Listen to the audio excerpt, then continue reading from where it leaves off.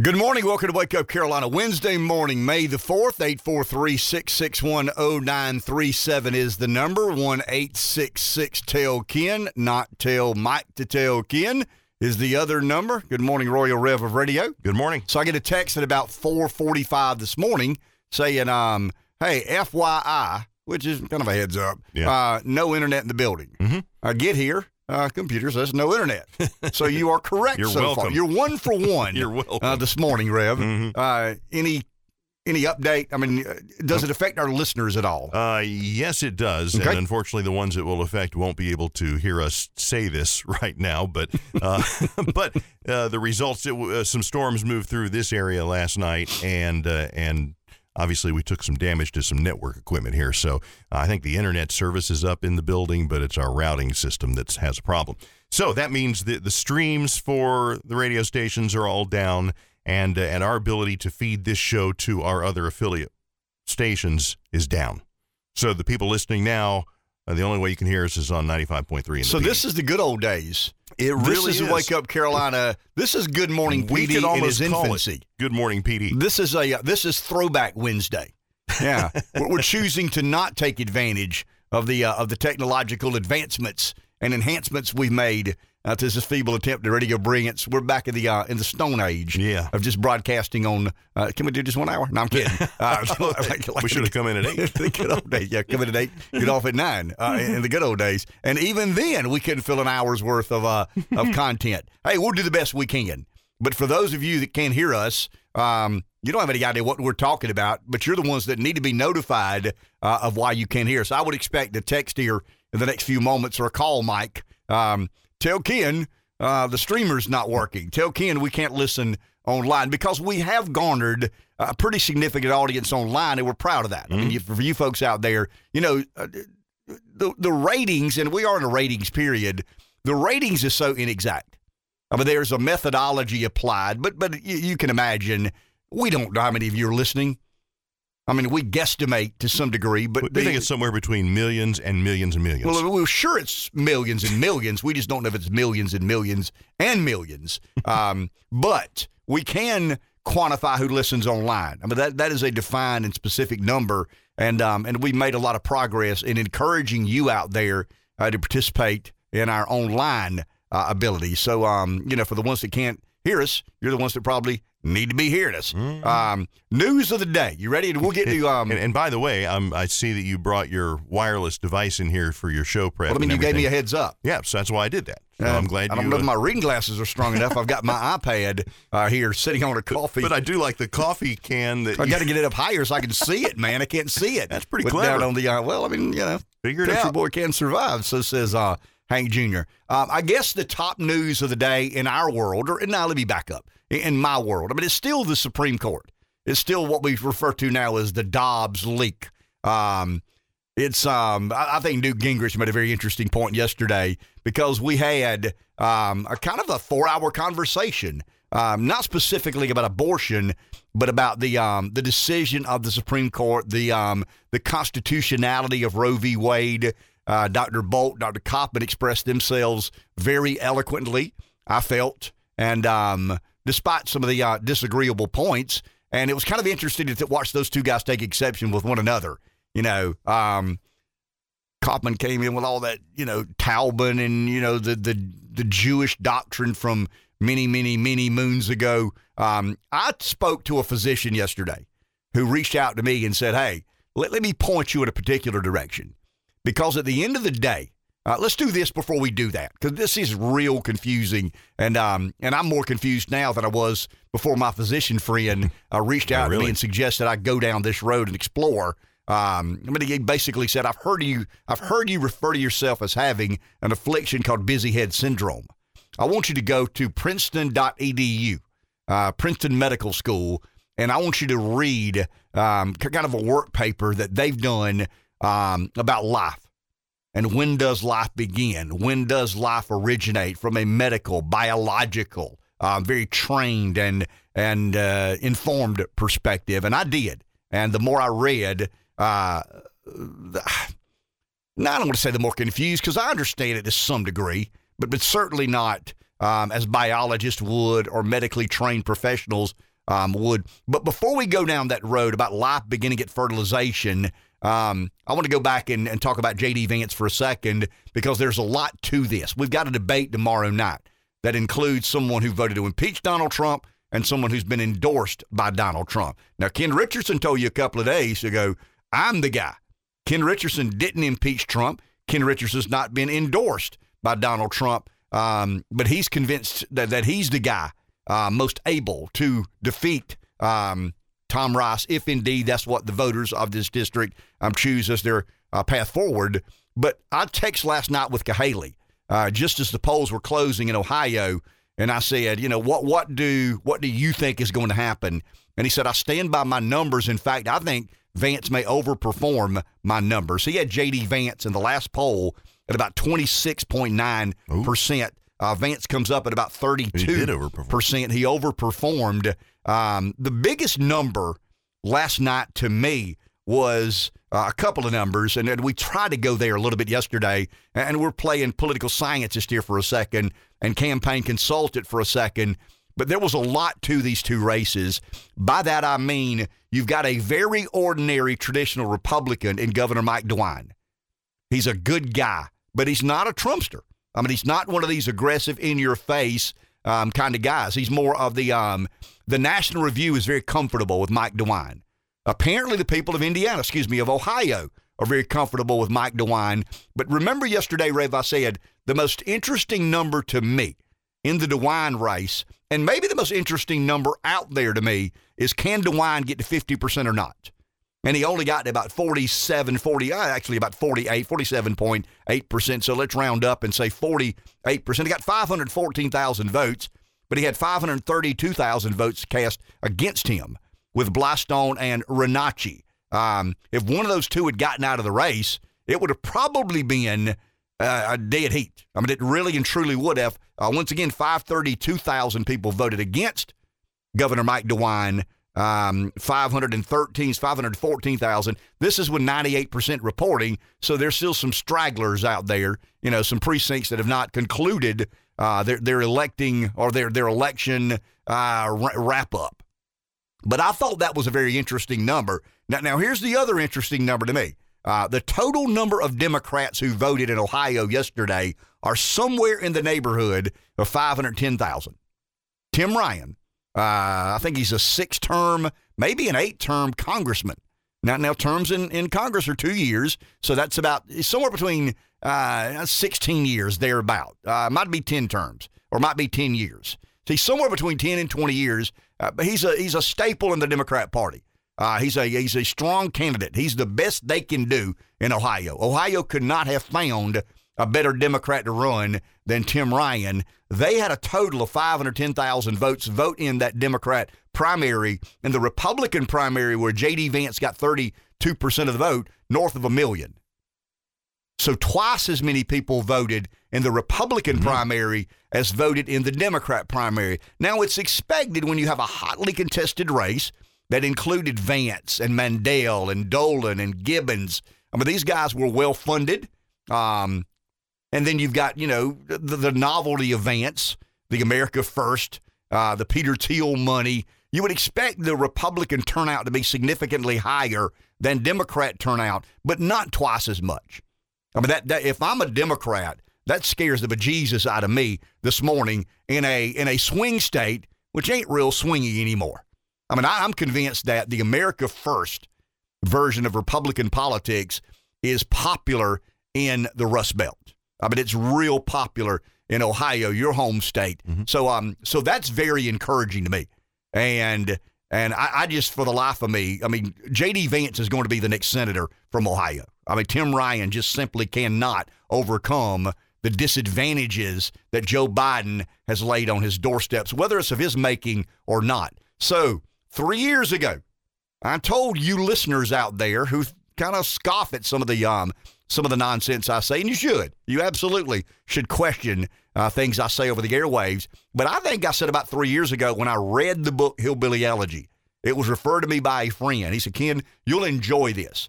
You talk a lot about these sorts of things. This guy has a lot of values that you relate to. He's from Appalachia, grew up in a poor, in kind of a poor town, rural America, went off to Yale. I didn't do that, but he went off to Yale, got highly educated, became a venture capitalist. At some point in time, crossed paths with Peter Thiel, and that probably gave him much more financial security than he ever imagined he would have. So he's a kind of a kid from Appalachia, goes to Yale, becomes highly educated, crosses paths with a Silicon Valley billionaire, and out of that comes what I think is the most reputable spokesperson for America First in the Republican Party today. I don't think it's close. I think DeSantis is the rising star.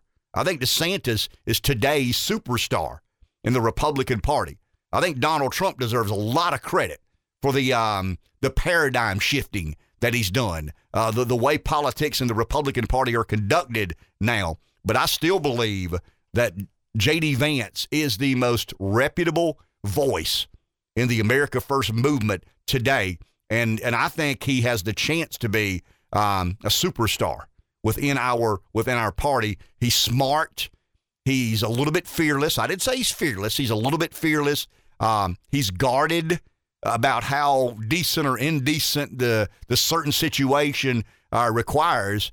But it's a good day as far as I'm concerned in the America First movement, because there's another very bright member that can relate in a way Trump never could. I don't know much about DeSantis' background. I know DeSantis went to Yale. I know DeSantis played on the baseball team. You know what that tells me? He's smart and he's competitive.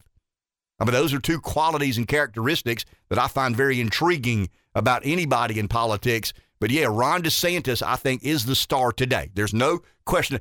Trump's still the 800-pound gorilla. Would J.D. Vance win without the endorsement? Do you think? I don't think he would. I don't think he would. I think J.D. impressed a lot of voters. I think J.D. was I think J.D. Vance, hey, J.D. Yeah. I think J.D. Vance was someone who was going to leave his mark whether Trump endorsed or not. But yeah, when Trump endorsed, it solidified his appeal to that America First movement that Trump gets a lot of credit for. I've said this before, Rev. I would rather somebody else fly the flag for America First than Trump. But I wonder if they can fly it like he does. I do. I think a lot about that. I think it'd be a little bit like, hey, it's time we found another lead guitarist. This Keith Richards guy's getting old. Okay, take a chance with that if you'd like. You know what I mean? Great point. You see where I'm headed. Rolling Stones without Mick Jagger. Yeah, there you go. Hey, Mick's getting old, man. It's time to find another front man. Okay, have at it. Good luck with that.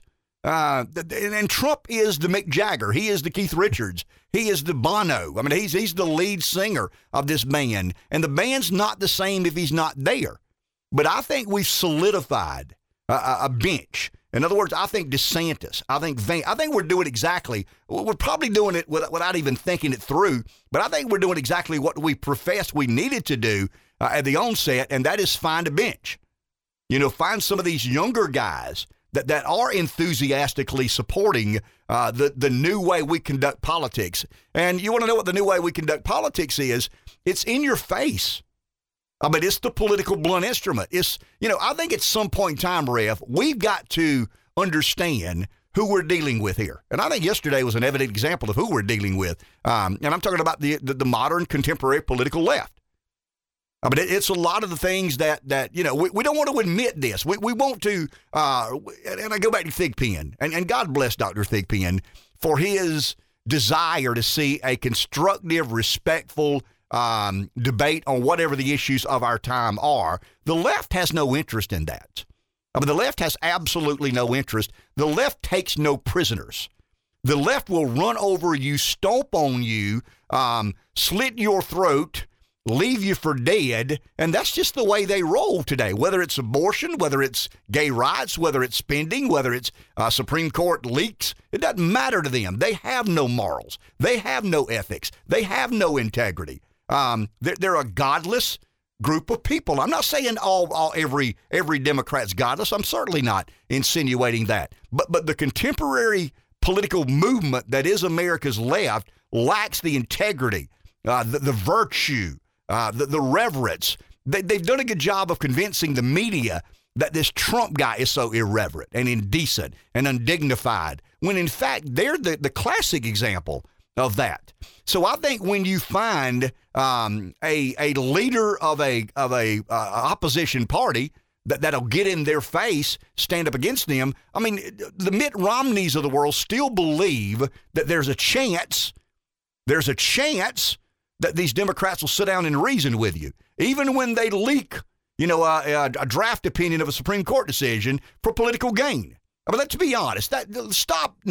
Stop believing that's something other than exactly that. I mean, it is exactly what we suspected it would be, and we're probably more sure now than we were yesterday morning. This has nothing to do with Roe v. Wade. This has everything to do with getting your attention off of inflation, getting your attention off of energy, getting your attention off of the debacle leaving Afghanistan. There's nothing they've done that has worked out like they said it would. So all of a sudden, let's politicize abortion. That's who we're dealing with, guys. I'm sorry. And I go back to the text I got yesterday who said, I listen but hardly anymore because basically, you pander to your listeners and I'm in the business, man. I mean, what does anybody do? You pander to your customers. But that's what you do. You engage your customers and you provide a service of which they have a desire for. I mean, what idiot doesn't understand the nature of that model? But the person texted me after they took this, kind of a pot shot. Yeah. I listen, but not much any longer. And this in the last 5 minutes is why I don't listen. But the point the person made is talking about abortion, that this is a difficult decision. Agree. Absolutely agree. There are strong arguments on both sides. Give me a strong argument for some of the nonsense that you heard yesterday from the political left. I mean, this is the end of women's rights. We're going to begin segregating schools again. I mean, the silliness, the nonsense. But the reason it's silly and nonsensical is because the left has no moral compass. There is no dignity in what they do. There is no virtue in what they do. It's all about winning. And they'll stomp a hole in you as quick as look at you. That's just who we're dealing with. Trump realized that. Mitch McConnell still does not. Mitt Romney still does not. Karl Rove still does not. They believe out there somewhere awaits this fundamental debate about the importance and difficult decisions that we all have to make. No. The left will destroy you if given half a chance. The left will leak top secret information from the Supreme Court in the name of helping them not lose as many seats in the political midterm. That's who we're dealing with. Trump realizes that. So what does Trump do? He takes them where they are. You want a street fight? I'll give you a street fight. And a certain percentage of our party find that undignified and indecent and lacks the reverence that we expect out of an American president. Okay, find you a reverent president. Find you a man of dignity and of couth and somebody who doesn't behave. And the left will destroy that person. The left will destroy the person trying to lead that movement. And that's why I think DeSantis is necessary. That's why I think Trump is obviously necessary. And I think J.D. Vance is one of these additions to this lineup, to this bench that makes the American movement even more forceful in changing the dynamic of the Republican Party. Let's take a break. We'll be back in just a couple of minutes. A lively day in the studio. Wake Up Carolina on this Wednesday morning. If you're just joining us, we had a lightning strike sometime overnight or early in the evening. We don't have our streaming up. We're not broadcasting in Sumter or Orangeburg. It's like the good old days of Wake Up Carolina, of Good Morning PD. When we first started out over the airwaves, one station is all we have here, no app. Accessibility this morning. Dave Baker's not in the studio with me. He's back in the control room with all the gadgets and gizmos of which I know very little about. But Mike's doing the best he can fielding calls. We're getting a lot of calls from people. It's kind of a good and bad problem. The bad problem is we don't have an app up and running. The bad problem is we're not broadcasting in multiple markets. The good problem is you guys miss us, and you're letting us know about it, phone call after phone call after phone call. I want to hear some phone calls about what you think about J.D. Vance winning in Ohio, about some of the debate we've had on the Dobbs leak. It's kind of referred to now officially as the Dobbs leak, because it was the Dobbs case, and the American political left lost its mind yesterday. You know, there's a little bit of there's a little bit of sadness that I share with the American political left. Imagine having Twitter at your disposal, being able to do with Twitter whatever you choose to do with a de facto digital town hall. All of a sudden, Elon Musk buys Twitter. He's a free speech absolutist, so no more censorship. You don't have that advantage, so you've got to deal with that.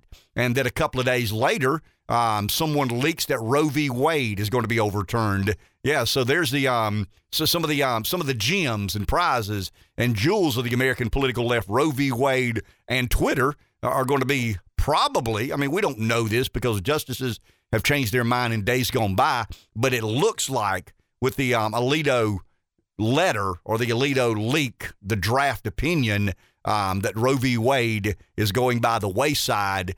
And it's not that the justices are choosing whether to allow women to have abortions or not.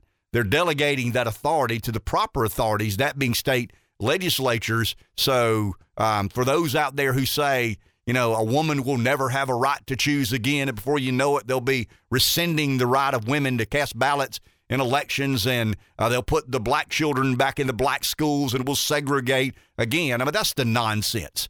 But that's the lack of integrity, the lack of virtue that the American political left deals with. Newt Gingrich tried to make a point last night, I think, or maybe the night before. There's a gray area where, political leanings or political biases become mental insanity or mental illness. Mental illness becomes insanity. So there's kind of a sliding graph here of the contemporary liberal who likes Twitter to censor, who likes women to have third trimester abortions when the government pays for it. All of a sudden they find out that Twitter's not going to censor any longer because we've got a free speech absolutist purchasing Twitter. And then they find out that Roe v. Wade, which has been the law of the land in however unconstitutional it still was the law of the land, and we were obligated to abide by that court decision. And then you had the Casey case, Planned Parenthood Casey, which basically updated, revised, kept as law of the land Roe v. Wade. So the liberals are having a tough go of it in America today with losing the de facto town hall, digital town hall, and Twitter, and being told that there's going to be a different way we address abortion in this country. And that kind of leads down a very, very, very complicated and sophisticated debate. I want to go back yesterday. It's kind of interesting. I made a note to myself in my phone, transcribed that note over to the sheet of paper here. I'm still old-fashioned. I've got handwritten notes everywhere. I've got articles written up, handwritten. I wear a pen out or use a pen up about every month. But, we talk about the Trump cultist and their role, in politics in America today, the Trump cultist, the cult of personality that is Donald Trump. When I think of the Trump cultist, I think of overturning Roe v. Wade.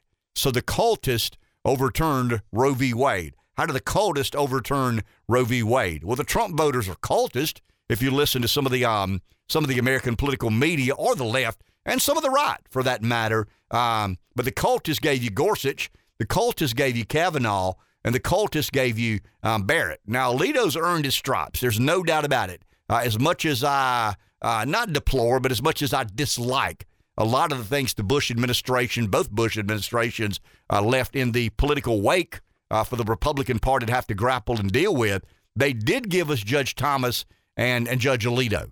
I think 41 gave us Thomas and 43 gave us Alito. They also gave us Roberts. 43 gave us Roberts. So there's some concern that conservatives have with how committed Judge Roberts is to being a conservative justice. But Gorsuch, and let's give Mitch McConnell a lot of credit. I give Mitch McConnell a hard time about being such a traditional, orthodox, status quo Republican. But Gorsuch is on the court because Mitch McConnell refused to allow, a hearing, a confirmation hearing for the current AG. And I'm trying to think of what is that, Merrick Garland. Yeah, Judge Garland was not allowed the process that Barack Obama felt he deserved. So Mitch McConnell, in a rare moment of not doing things the way Washington historically has done things, McConnell stands tall. Trump gets another appointment. So, the cultists are responsible for overturning Roe v. Wade. And I want to read Alito's statement yesterday because I think it's very interesting. It's been interpreted a lot of different ways by a lot of different members of the media. But he's basically saying this is a constitutional issue. And his words are, the Constitution does not prohibit the citizens of each state from regulating or prohibiting abortion. Roe and Casey arrogated, which means assumed, that authority. We now overrule those decisions and return that authority to the people and their elected representatives. So that's the tenor of the majority opinion. Now, that's not the majority opinion. It's a draft opinion by a justice who we believe is going to represent. Now, I'm going to read between the lines here for a second. I don't think Roberts is voting with Gorsuch, Kavanaugh, Barrett, Alito, and Thomas, because as Chief Justice, if he were voting, if the 5-4 ruling was going to be 6-3, Roberts would want to draft that opinion. I mean, in a case as monumental as Roe v. Wade, you got to believe that if Roberts were in the majority, he would be the justice desiring to write that opinion. We have a call? Okay, we don't have a call. 843-661-0937. I'll continually remind you of the issues we're having. We're not online because our streaming is down. We're not broadcasting in Sumter because our streaming is down, our ability to network. We're not broadcasting in Orangeburg for the same reason. So we have a much smaller universe of listeners this morning than we normally do. I don't know about much smaller. We have a smaller universe of listeners today than we normally do. Rev is not in here with me now. He's back in the equipment room, at the computer room, doing whatever he can to try and get us back on the air. And it's not just this station. We took a lightning hit sometime early evening last night. The lightning hit has scorched, that's my word, scorched some of the computer technology that allows for us to get this show out to different places, and it ain't working this morning. So, for those calling Mike, and he's answering the phone call one after the other. I mean, nobody's angry at anybody. We know if you can't hear us, you can't hear us, and you don't know why the signal is not working. But that's why we had a lightning hit, and we've got some confusion this morning that we normally don't have. But we still got you. We still got our normal, our 95.3 listenership is still loud, proud, and strong. And I'd love to hear from you on what you think about J.D. Vance, what you think about the abortion issue. It really dominated the news yesterday. And to me, those are kind of the news stories. And we'll probably, as the hours progress, update over and over again on this J.D. Vance story. Because once again, I kind of wrote 4 names down this morning as who I thought about. We're always talking about the Mount Rushmore of Clemson football, the Mount Rushmore of Gamecock football, the Mount Rushmore of rock and roll guitarists, the Mount Rushmore of rock and roll lead singers. I mean, it's kind of a fun game we play around here. I had 4 names yesterday as it related to the Mount Rushmore of America First. And this is kind of a snapshot. I mean, things change, but I had Ron DeSantis. Well, I had Donald Trump, obviously. I had Ron DeSantis, I had Tucker Carlson, and I had kind of an interesting figure listed here, and I think he would be offended to be on this list, but he is right now, and that is Elon Musk. I mean, when Musk did what he did, he raised the dander of the American political left. He became public enemy number 1. In fact, I think there should be a poll. Who does the American political left hate more today, Donald Trump or Elon Musk? Because they hate anybody that creates conflict in their world, that they believe that their ideas are bulletproof, that their worldviews are irrefutable, and if you stand against that or stand in the way of them, chasing this proverbial dream, that you're public enemy number 1. So that was Trump for a long time. I think DeSantis has accepted some of that, or carries that mantle with a certain degree of pride, and now you got Tucker does it every night for an hour on Fox News as and I can tell you the reason. I mean, imagine the New York Times. The newspaper of record in America does a 3-part essay on Tucker Carlson. I mean, just imagine that, guys. I mean, a guy that hosts an opinion show 8 o'clock in the evening on Fox News is worthy I mean, you've got the Hunter Biden laptop. You've got, a leak at the Supreme Court. You've got Roe v. Wade being decided. But the New York Times decides to spend, I think they watched, I read where they watched or either read the transcript of 1,510 Tucker Carlson broadcasts, or times of which he addressed crowds. And so the New York Times is so committed to stopping America First, because America First puts the power of government back in the hands of the normal, average, everyday people. Not a lot of normal, average, everyday people running the New York Times. These are very much insiders. These are elites. These are establishment figures. These are people who believe they are the ones to put the chess pieces where the chess pieces must go. And Tucker kind of argues against that every single night. So instead of the New York Times, the newspaper of record, trying to reconcile some of the facts of the Hunter Biden laptop, of the Biden administration, they send a team of reporters and journalists and researchers to do a deep dive on Tucker Carlson, actually a 3-part essay. Not one edition, 3 editions of the New York Times had disparaging things to say about Tucker Carlson, because Tucker's highly effective. He basically argues he gets in the left's face every night for an hour. I would imagine if Limbaugh were alive, he would be categorized as someone that has to be dealt with. So when you're DeSantis, when you're Trump, when you're Tucker Carlson, J.D. Vance will probably find this out. You're someone that has to be dealt with. And Elon Musk never imagined in a million years the nature of which his decision, or the decision he made, would lead to the confrontations he's had. And I think he relishes these moments. I think he really enjoys the back and forth and some of the hostility aimed toward Elon Musk. But very interesting week or 2 or 3 for the American political left. You've got the de facto town hall, the de facto digital town hall Twitter, just ready, willing, and able to do whatever it is you need it to do. That's changed. We know that's going to be fundamentally different.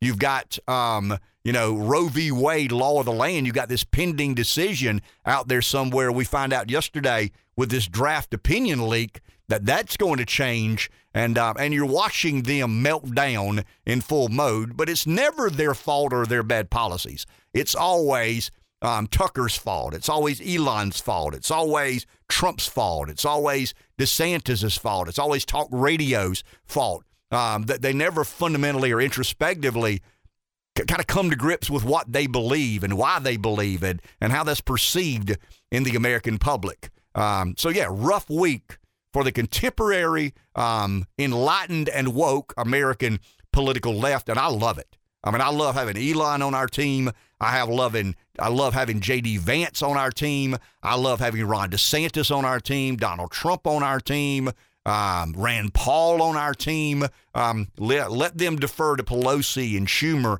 and Biden. The only worthy adversary over there is Obama. Obama is a transformational political figure, and he knows it. He absolutely knows it. And he knows that, Pelosi's an old, feeble lady. Biden's an old, feeble man, somewhat of a dunce. I don't think Pelosi's a dunce. I think she's a 5-star liberal, and I think she is in the winter, obviously, of her political life. But Biden is not only in cognitive decline and nearly 80 years old. He's a kind of a lifelong dunce. He's never been the guy mistaken for the smartest person in the room. Let's take a break. 843-661-0937. We'll be back in just a minute. 843-661-0937. Kind of a programming note. We're having a lot of complications here this morning. Had a lightning strike sometime early evening yesterday. That is really goofed up. That's the best way I can explain it. Our internal networking system. Rev's trying to get the country music boys, that's what I refer to Mudflap and Palmer as, on the air. I think he succeeded there. He's been running around, scurrying around the building. We can't pass off information from one computer to the next. So when you're calling to let us know the streamer's not working, we know.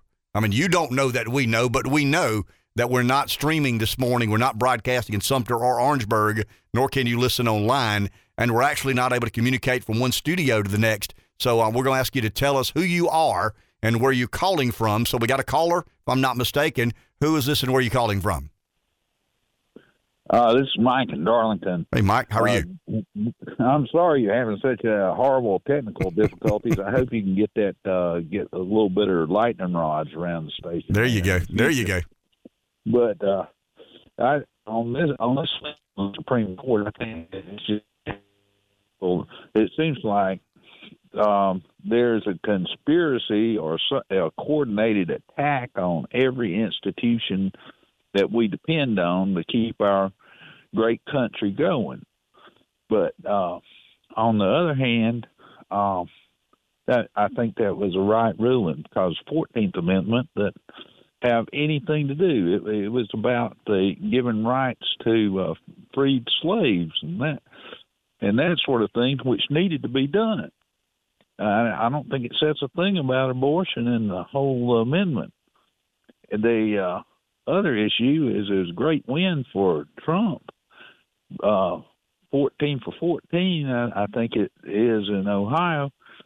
And I think they're going to try and get as much mileage as they can out of this abortion thing. But the abortion thing, it seems to me, hurts black people and the most of any group in our nation, because it's just a very, very sad thing, the number of abortions in that group.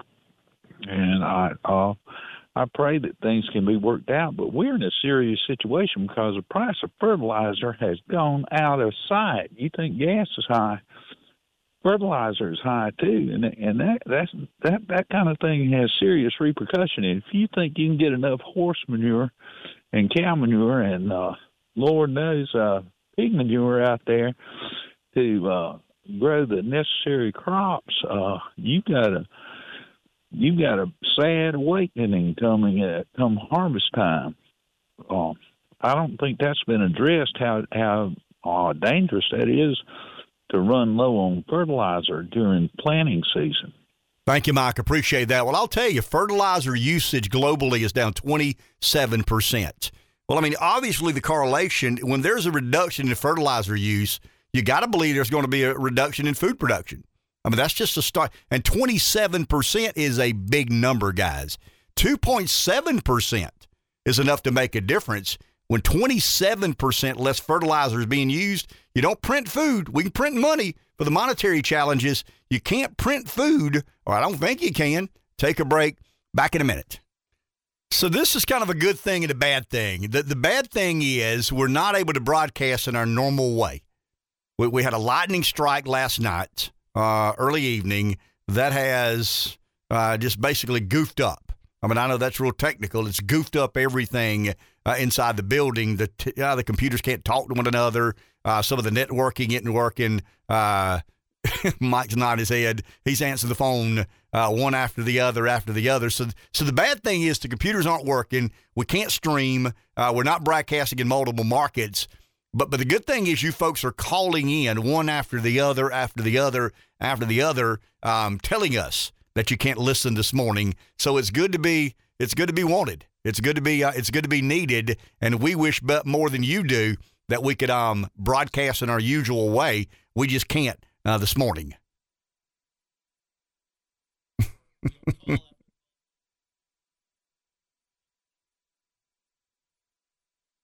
Sure. Yeah. And they're letting us know there's a chance we didn't know that something was wrong with the streaming and something's wrong with our, broadcasting in Sumter and Orangeburg. But it's gratifying. I mean, I'll level with you. It's gratifying to hear you folks call in one after the other.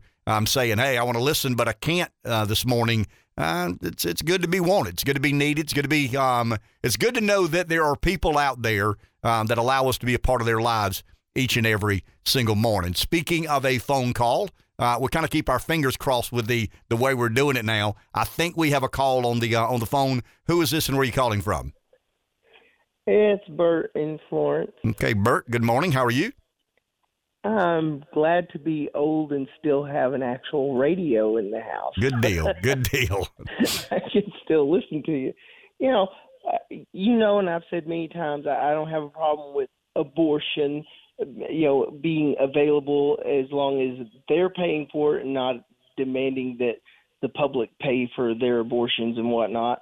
But I am happy to see that this thing may be reversed, because I do think it's a state issue, and that would allow people to live in states where, the law suits them. So I hope it goes through. I really do. And, that has nothing against abortion and whatnot, because, I think to deny a woman an abortion is slavery. That's how I view it. But I'm glad to see that this might happen. Thank you, Bert. Appreciate that. And the majority of opinions have been about, the one thing we can't define. And the one thing, I listened all day yesterday to a lot of different opinions, read a lot of different stories from some people who know what they're talking about and some people like me that don't. But nobody could define life. And, even some of the legal arguments made were understanding that we've not, agreed. We don't have a consensus on when life begins. Mike and I had somewhat of a debate yesterday. When does life begin? I think life begins at conception, and I think life is a continuum.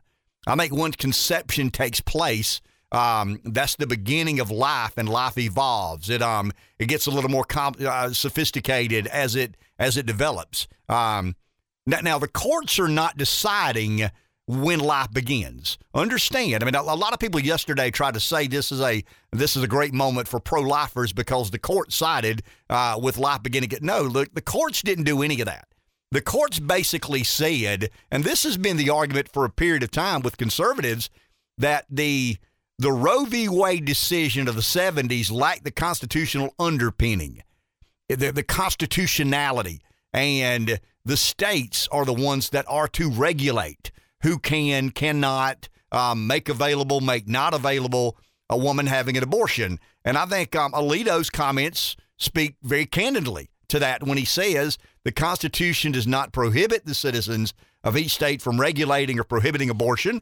Roe and Casey arrogated that authority. That arrogates another word for assume. We now overrule those decisions and return that authority to the people and their elected representatives. Alito probably has a personal opinion. The court's stacked with Catholics.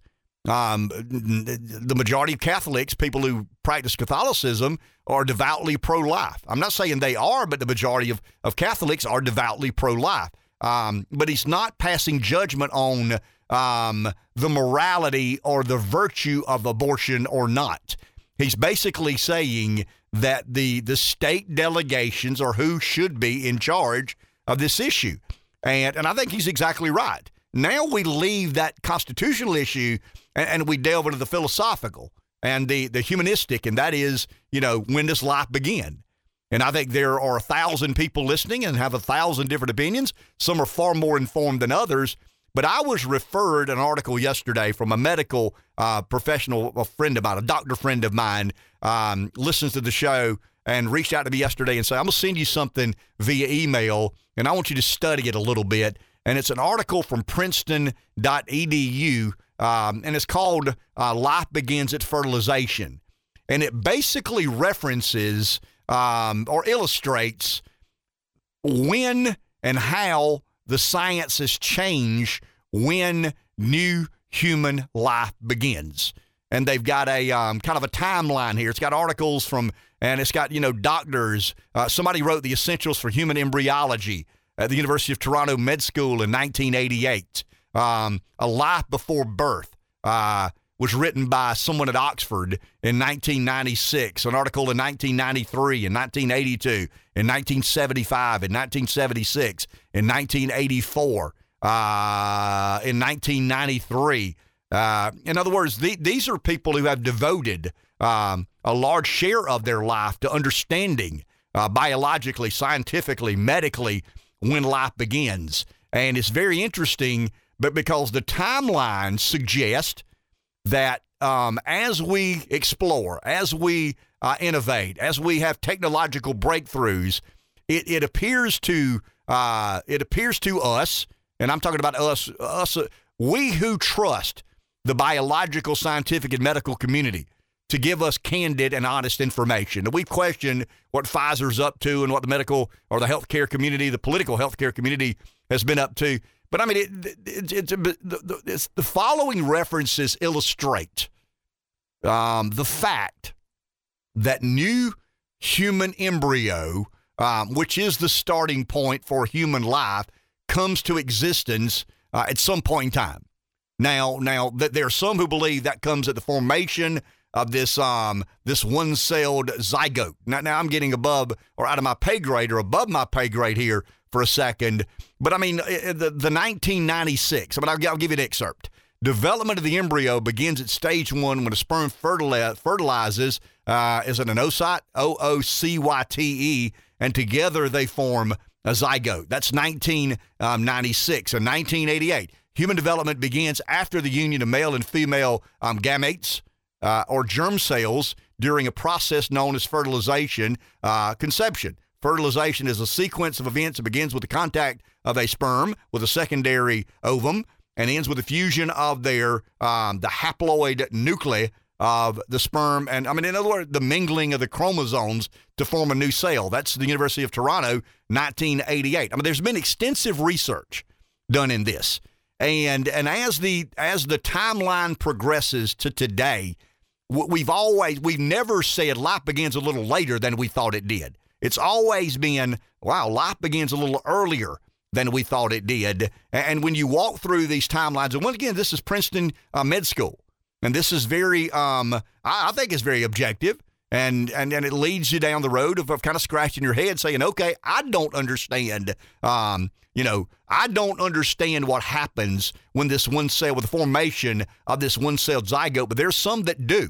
Embryo, an organism in the earliest stage of development in a woman from the time of conception to the end of the second month of the, it goes on and on and on and on. 1997, 1987, 1975, the cell formed by the union of the ovum and the sperm, the common expression fertilized ovum referred to as the zygote. It goes on and on and on and on. But the takeaway is, in 1970, we thought life began here. In 2022, we believe life begins here. And here is a lot earlier, closer to conception than we thought or concluded in the mid-70s. Someone's on the phone. Let's go there. Who is this and where are you calling from? This is David, North Carolina. Hey, Dave, how are you? I'm good. I'm not going to argue when life begins. I think everybody's missing the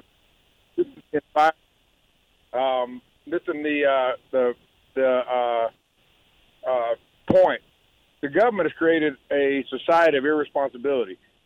What they want to do is they want to if I get pregnant, then my answer is I can have an abortion and the government pays for it, or I can have the baby and the government pays for it. And that being said, the frustration is that the whole thing comes back down to responsibility.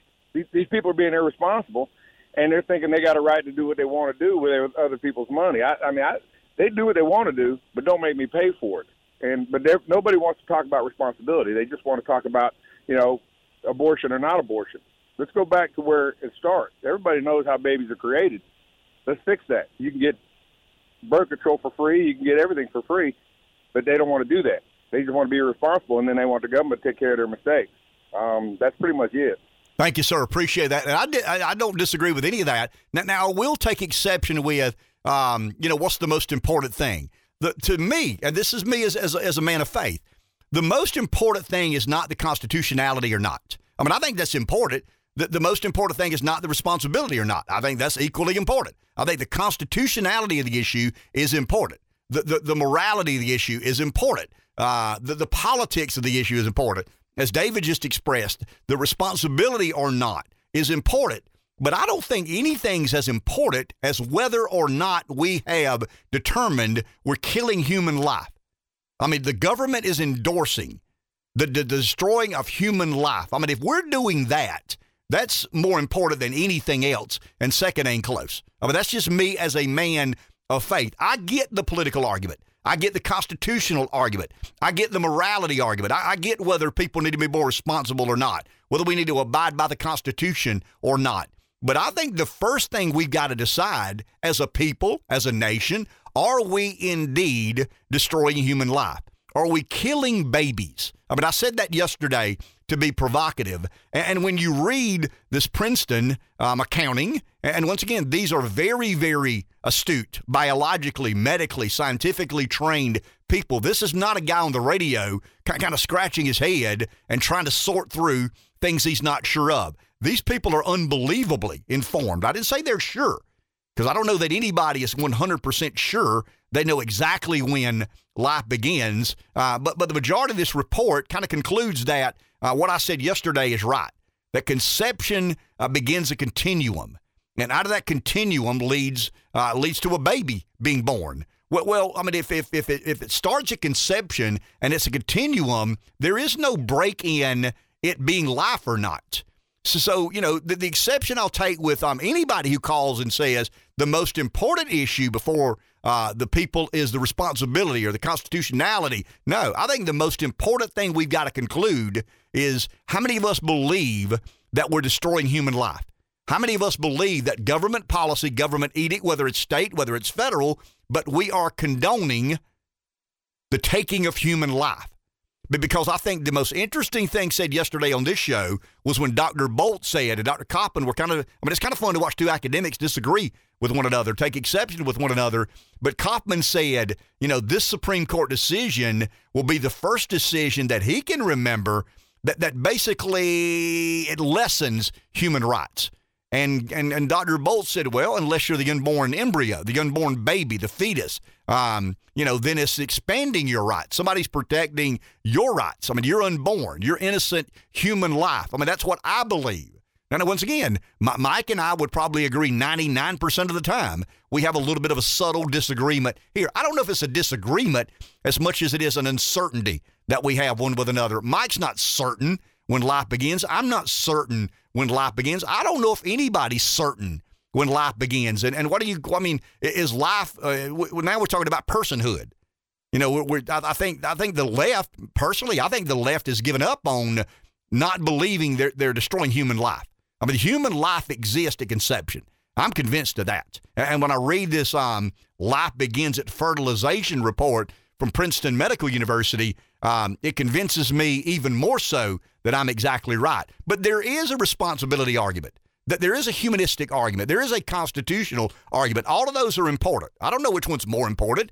I mean, if you're a constitutionalist, I would imagine the constitutional argument. If you're a person who's kind of, you know, big on morality and virtue and personal responsibility and independence, then I would imagine, you know, the government taking care of these issues is something paramount to you.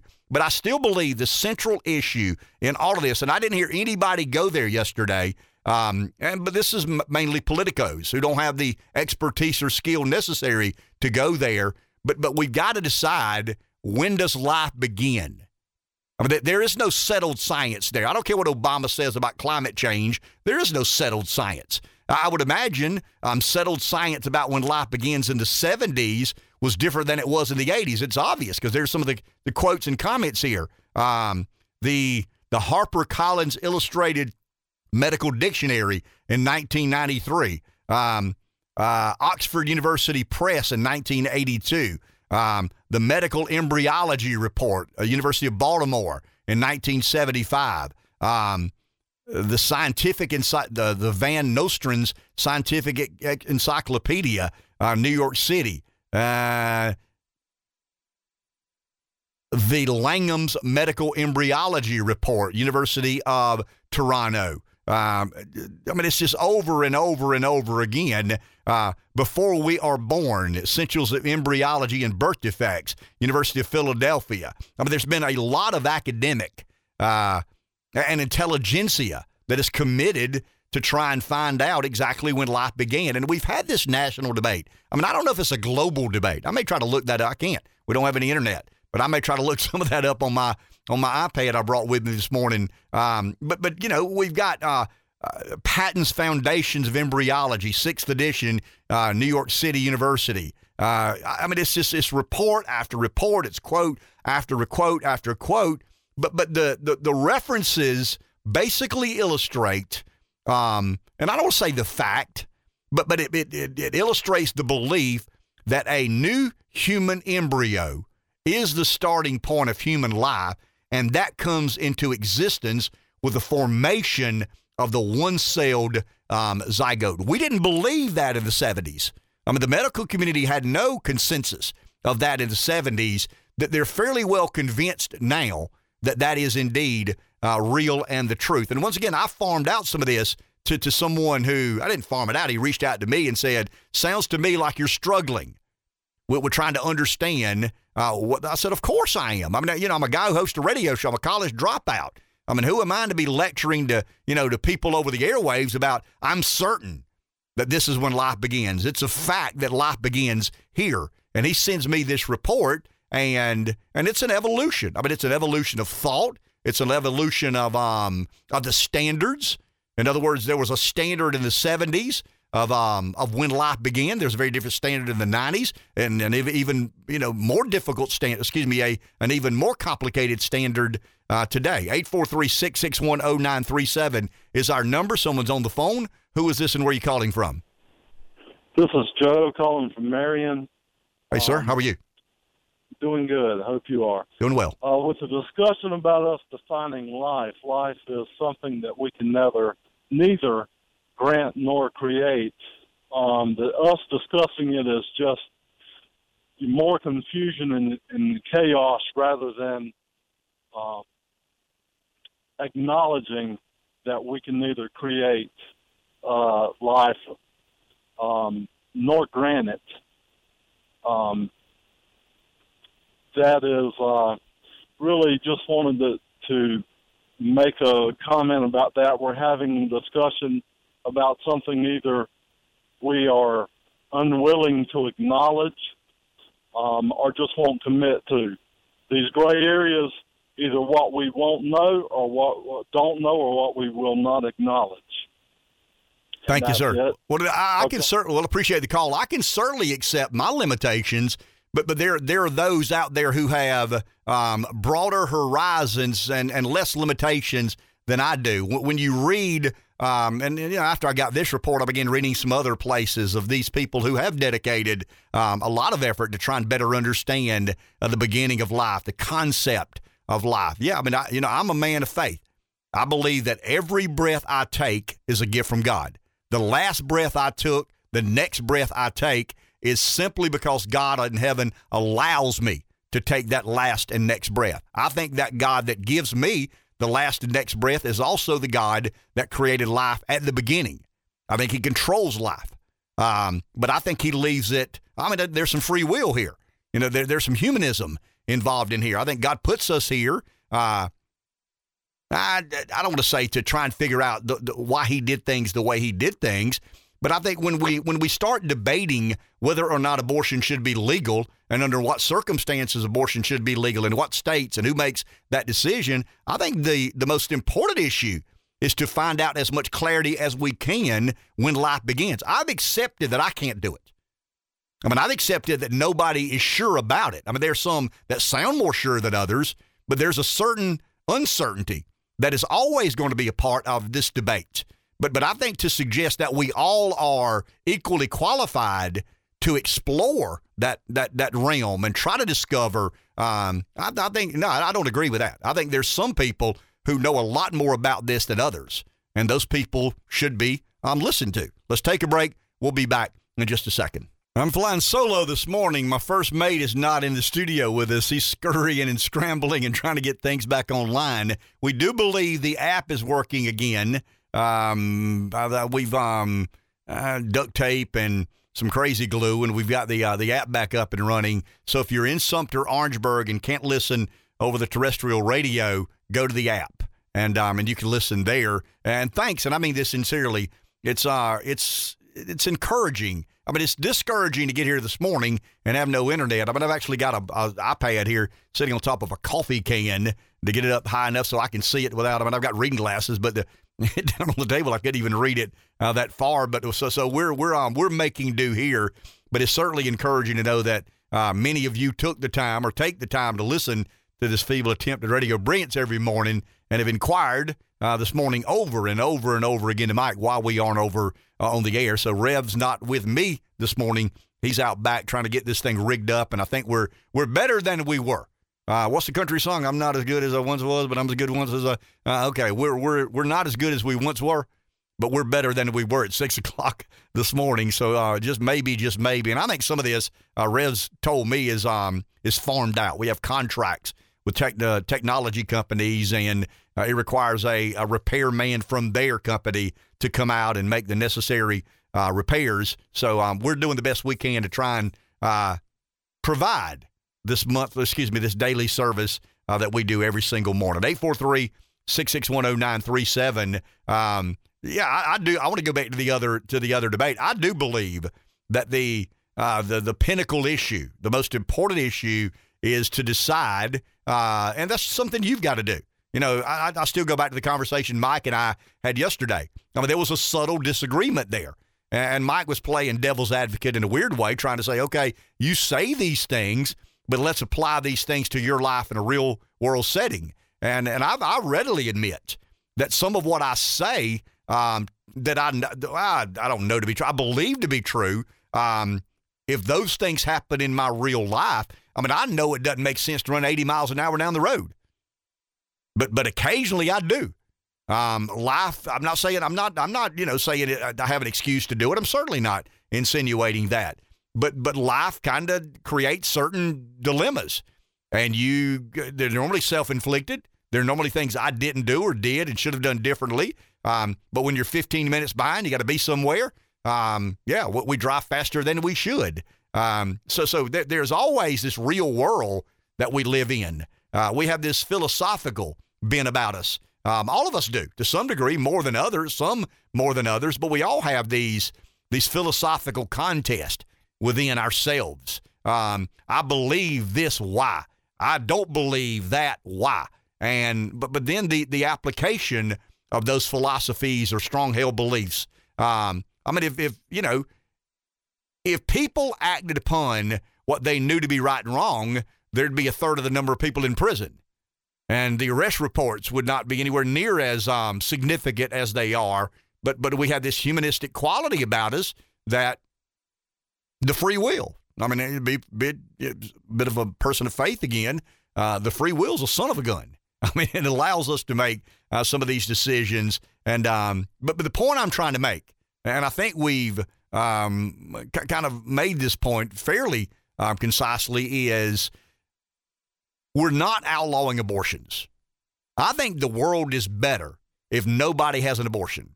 I understand that that's unrealistic. I understand that we're going to have abortions. I understand that California is probably going to have more liberal abortion policies than South Carolina. I understand that New York is probably going to have more liberal abortion policies than Texas. I mean, that's just the nature of the DNA of the state. South Carolina is a fairly conservative state. If you polled South Carolinians, the majority would probably believe life begins at conception. I don't know that they would understand why they believe that, but they would probably believe, if you polled people in California, a much smaller percentage would believe that life begins at conception. They would go down the word parent personhood would probably be a big part of this, viability and sustainability and all those other sorts of things. And I think that's what the court has ruled. That, the Federalist Papers and federalism in general defers those responsibilities and authorities to state governments. And that's what Roe v. Wade always lacked. From my humble opinion, I think it's a fair debate to have. I don't think it's a women reproductive issue. I think it's a life issue.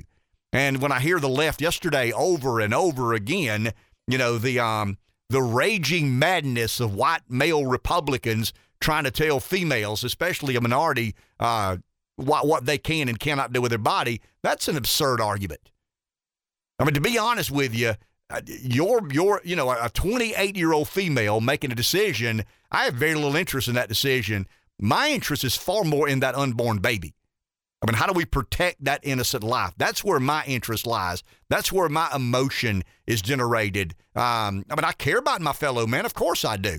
But the 28-year-old female who got pregnant, doesn't want to have the baby, she's not my priority. She's not my major concern. Her reproductive rights, her ability to decide her fate and future, my priority is that unborn child. And I've convinced myself, maybe you have, maybe you have not, I've convinced myself that that is human life, and that human life is precious in God's eyes. And whatever we can do to protect that unborn life, we need to do. And I'm proud that South Carolina has been one of the states that has aggressively pursued policy that does protect innocent human life. So when a liberal tells me, as a white male conservative, that my motivations are to disallow a woman from making these decisions on her behalf, that is very secondary to me, completely and totally secondary to me. My priority is that unborn life. How do we protect that innocent unborn life? Now, some would disagree, and some would say, well, that's not really life. It's not really, we're talking about personhood. And that's where the debate gets very convoluted and very complicated. 843-661-0937 is our number, or 1-866-TEL-KEN. We're going to cut you some slack today, because we're getting a lot of calls telling Mike that we're not over the air. We know we're not on the air. We do believe we're back streaming as we speak, and I got a text confirming that a second ago from one of our good streaming listeners in our state to the north. Let's go to the phone. Who is this and where are you calling from? Hey, Ken, this is Rajan. Hey, Rajan. Listen.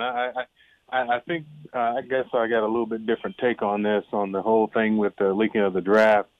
You know, for years and years, the Democrats have figured out Margaret Sanger's dream of taking care of the Negro problem, and one of that is to control their population by killing black babies in the womb. The other one was to ensure that they killed their minds, or made their minds pretty much nullify their minds by giving them substandard educations. And the third way is by giving them money and telling them that, hey, it's okay for a daddy not to be in the house. And I'm looking at this draft, and if it is the opinion of the court that Roe is unconstitutional, it's the first step of black people taking their lives back, and the first step of black people taking their communities back, and the first step of tearing down that stranglehold that the Democrat Party has on the African American community and the African American liberal community. And I think it's a good thing.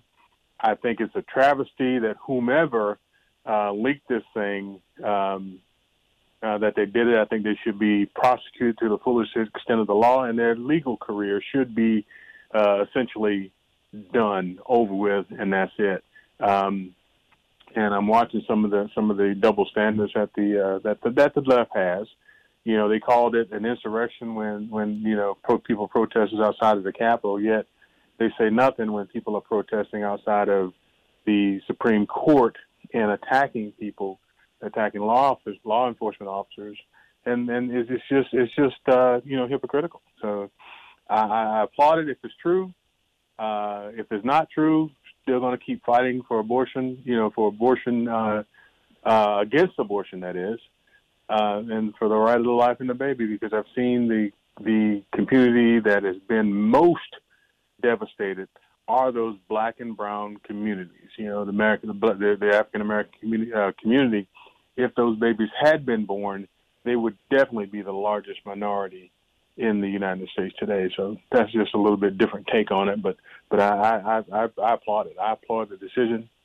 So it's going to be a fight still, but that's kind of the way it looks for me. Thank you, Rujan. Appreciate it. There will still be a fight because there'll be another appeal. I mean, think about this, guys.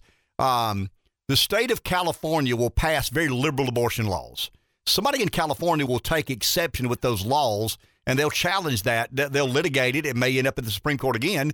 There will be some states that say, no abortion under any circumstance. That includes rape, incest, life of the mother, and that will be challenged. So this will be and until we define life, until we define when life begins, we're going to have these political debates. So this is not the end all. I mean, I do believe this is the beginning of a court that interprets the Constitution in an originalist sort of fashion. I mean, I think Gorsuch, Kavanaugh, Barrett, Alito, Thomas are all originalists, and they interpret the Constitution as it was intended to be interpreted. And I think the Constitution is very clear about who has the authority to grant these sorts of privileges or to allow these sorts of things to happen. I'll give you a real quick stat.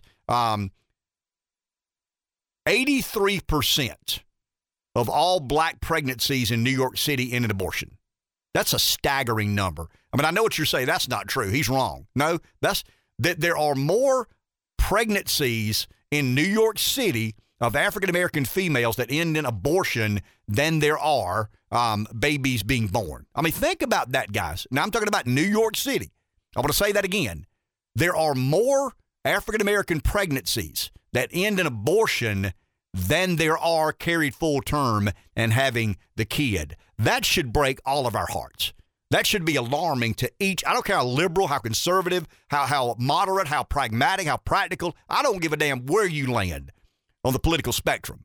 That statistic should alarm every moral, living, breathing human being. Let's go to the phone. Who is this and where are you calling from? Yeah, this is Joe from Hartsville. How you doing? Hey, Joe. Yeah, the amazing thing is they know it's killing the baby.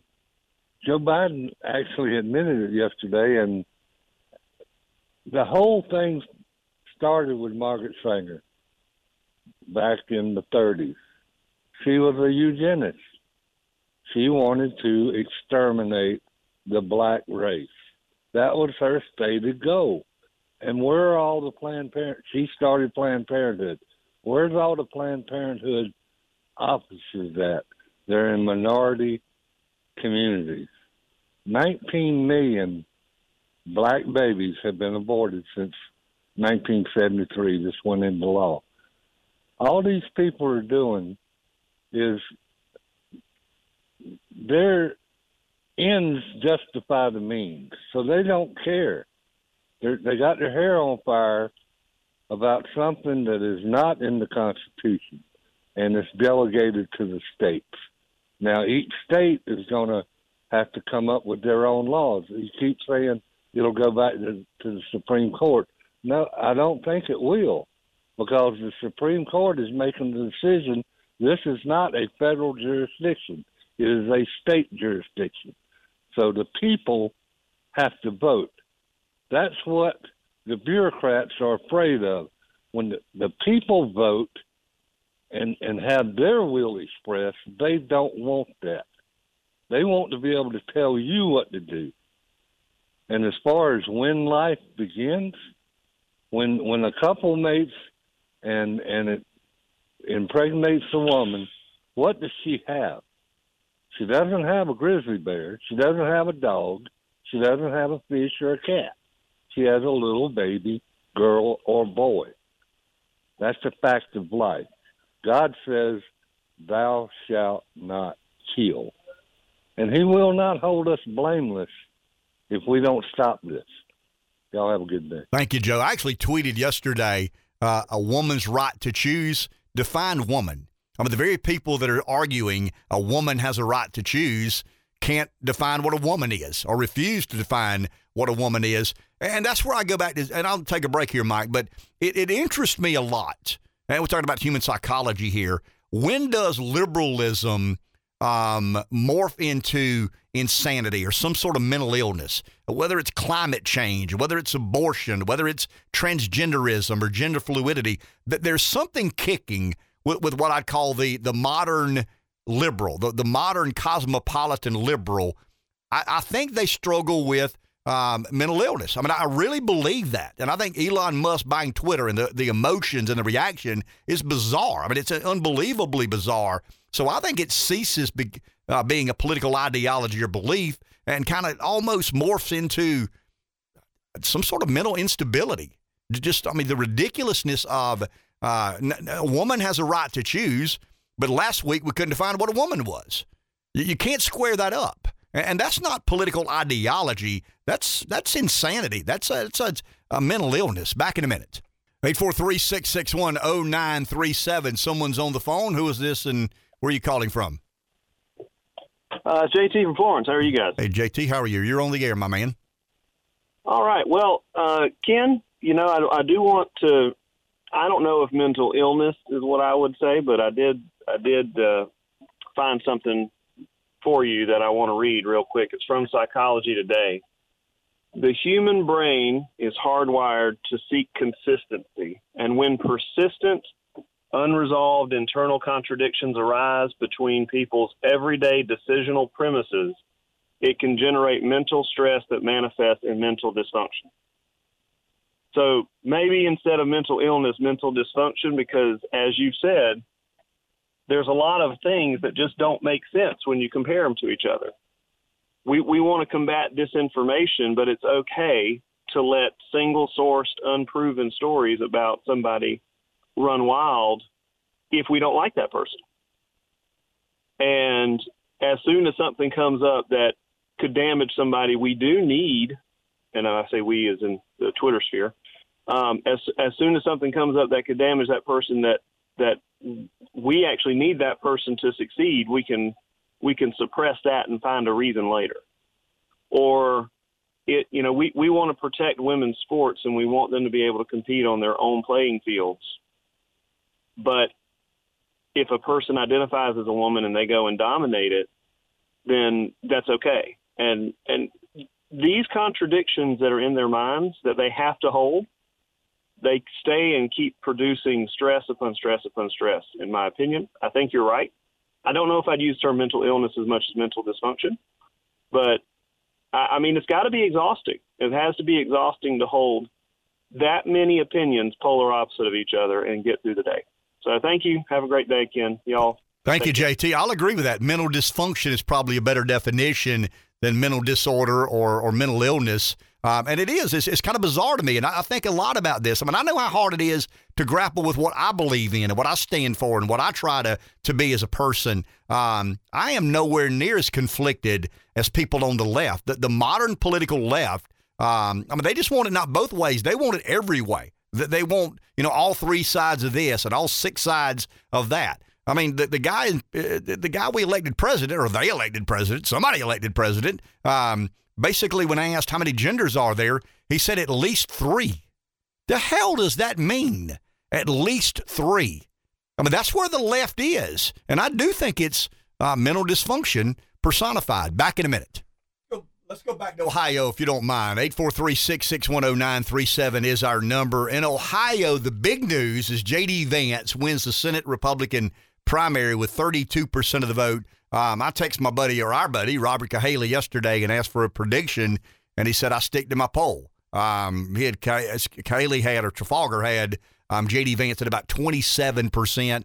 And Robert actually said he may overperform the poll. There's a couple of other primaries in Ohio. The 7th Congressional District, Trump-endorsed candidate wins. The 13th Congressional District, Trump candidate wins. In fact, Miller, let me make sure of his first name, Max Miller, was a aide, an assistant in the Trump White House, served as a special advisor to Trump in the Office of Presidential Personnel. Trump actually put him on the U.S. Holocaust Memorial Council Board of Trustees. He got about 70% of the vote in a 4-way race. And then I'm trying to think of who else it is. Somebody else got endorsed by Trump, and I should be better prepared. See if I had my normal way of doing things. Just say J.P. Mandel. Nah, it's not J.P. Mandel. Okay. I'll tell you what hurt Mandel. A picture surfaced late in the campaign toward the end of April of Josh Mandel and Bill Kristol at some sort of political event. And Mandel basically got cornered about a European endorsed no-fly zone. Remember, J.D. Vance said, I don't care what happens in Ukraine. I care much more about what happens on the American-Mexican border than I do the Ukrainian-Russian border. And he got beat up, by the national media. I think J.D. said last night when he gave his acceptance speech as the Republican nominee that a lot of the media and the status quo and the organized forces in the Republican Party were trying to announce the death of the Trump movement. People had moved past Donald Trump. Well, Max Miller and I think it's Gilbert. I think the person's last name is Gilbert, who received the other Trump endorsement. And all three of those people won. J.D. Vance won the Senate primary. Miller and Gilbert won the congressional primaries. So Trump, as far as I know, was 3-0 last night. I don't think he had any endorsement. Might have had one in Indiana, but it was kind of a layup. I mean, it was, in other words, he didn't stick his neck out and got involved in a race he shouldn't have, like he did in Georgia. The real, to me, J.D. Vance was the most interesting endorsement Trump gave during the year, because J.D. Vance had a lot of very not so complimentary things to say about Trump, and Trump didn't care. He said a lot of people said bad things about me. I don't care. This guy seems to be America first. He seems to be on board with our agenda. So I'm endorsing J.D. Mandel. J.D. Vance. I'll get it right here in a second ago. Full-throated endorsement there, not even remembering the guy's name. But Vance overperforms last night, gets 32% of the vote. The other interesting point that I tried to make yesterday, and we're getting in the weeds a bit here, but I was interested as to whether or not Governor Mike DeWine would get 50% of the vote. If he got 50% of the vote, I'm not saying that's a bad day for Trump. I'm certainly not suggesting that, but it would have been there could have been a question of who's the heavy man on the seesaw. Is the traditional status quo Republican equally in force or equally opposed to Trump in the Republican primary?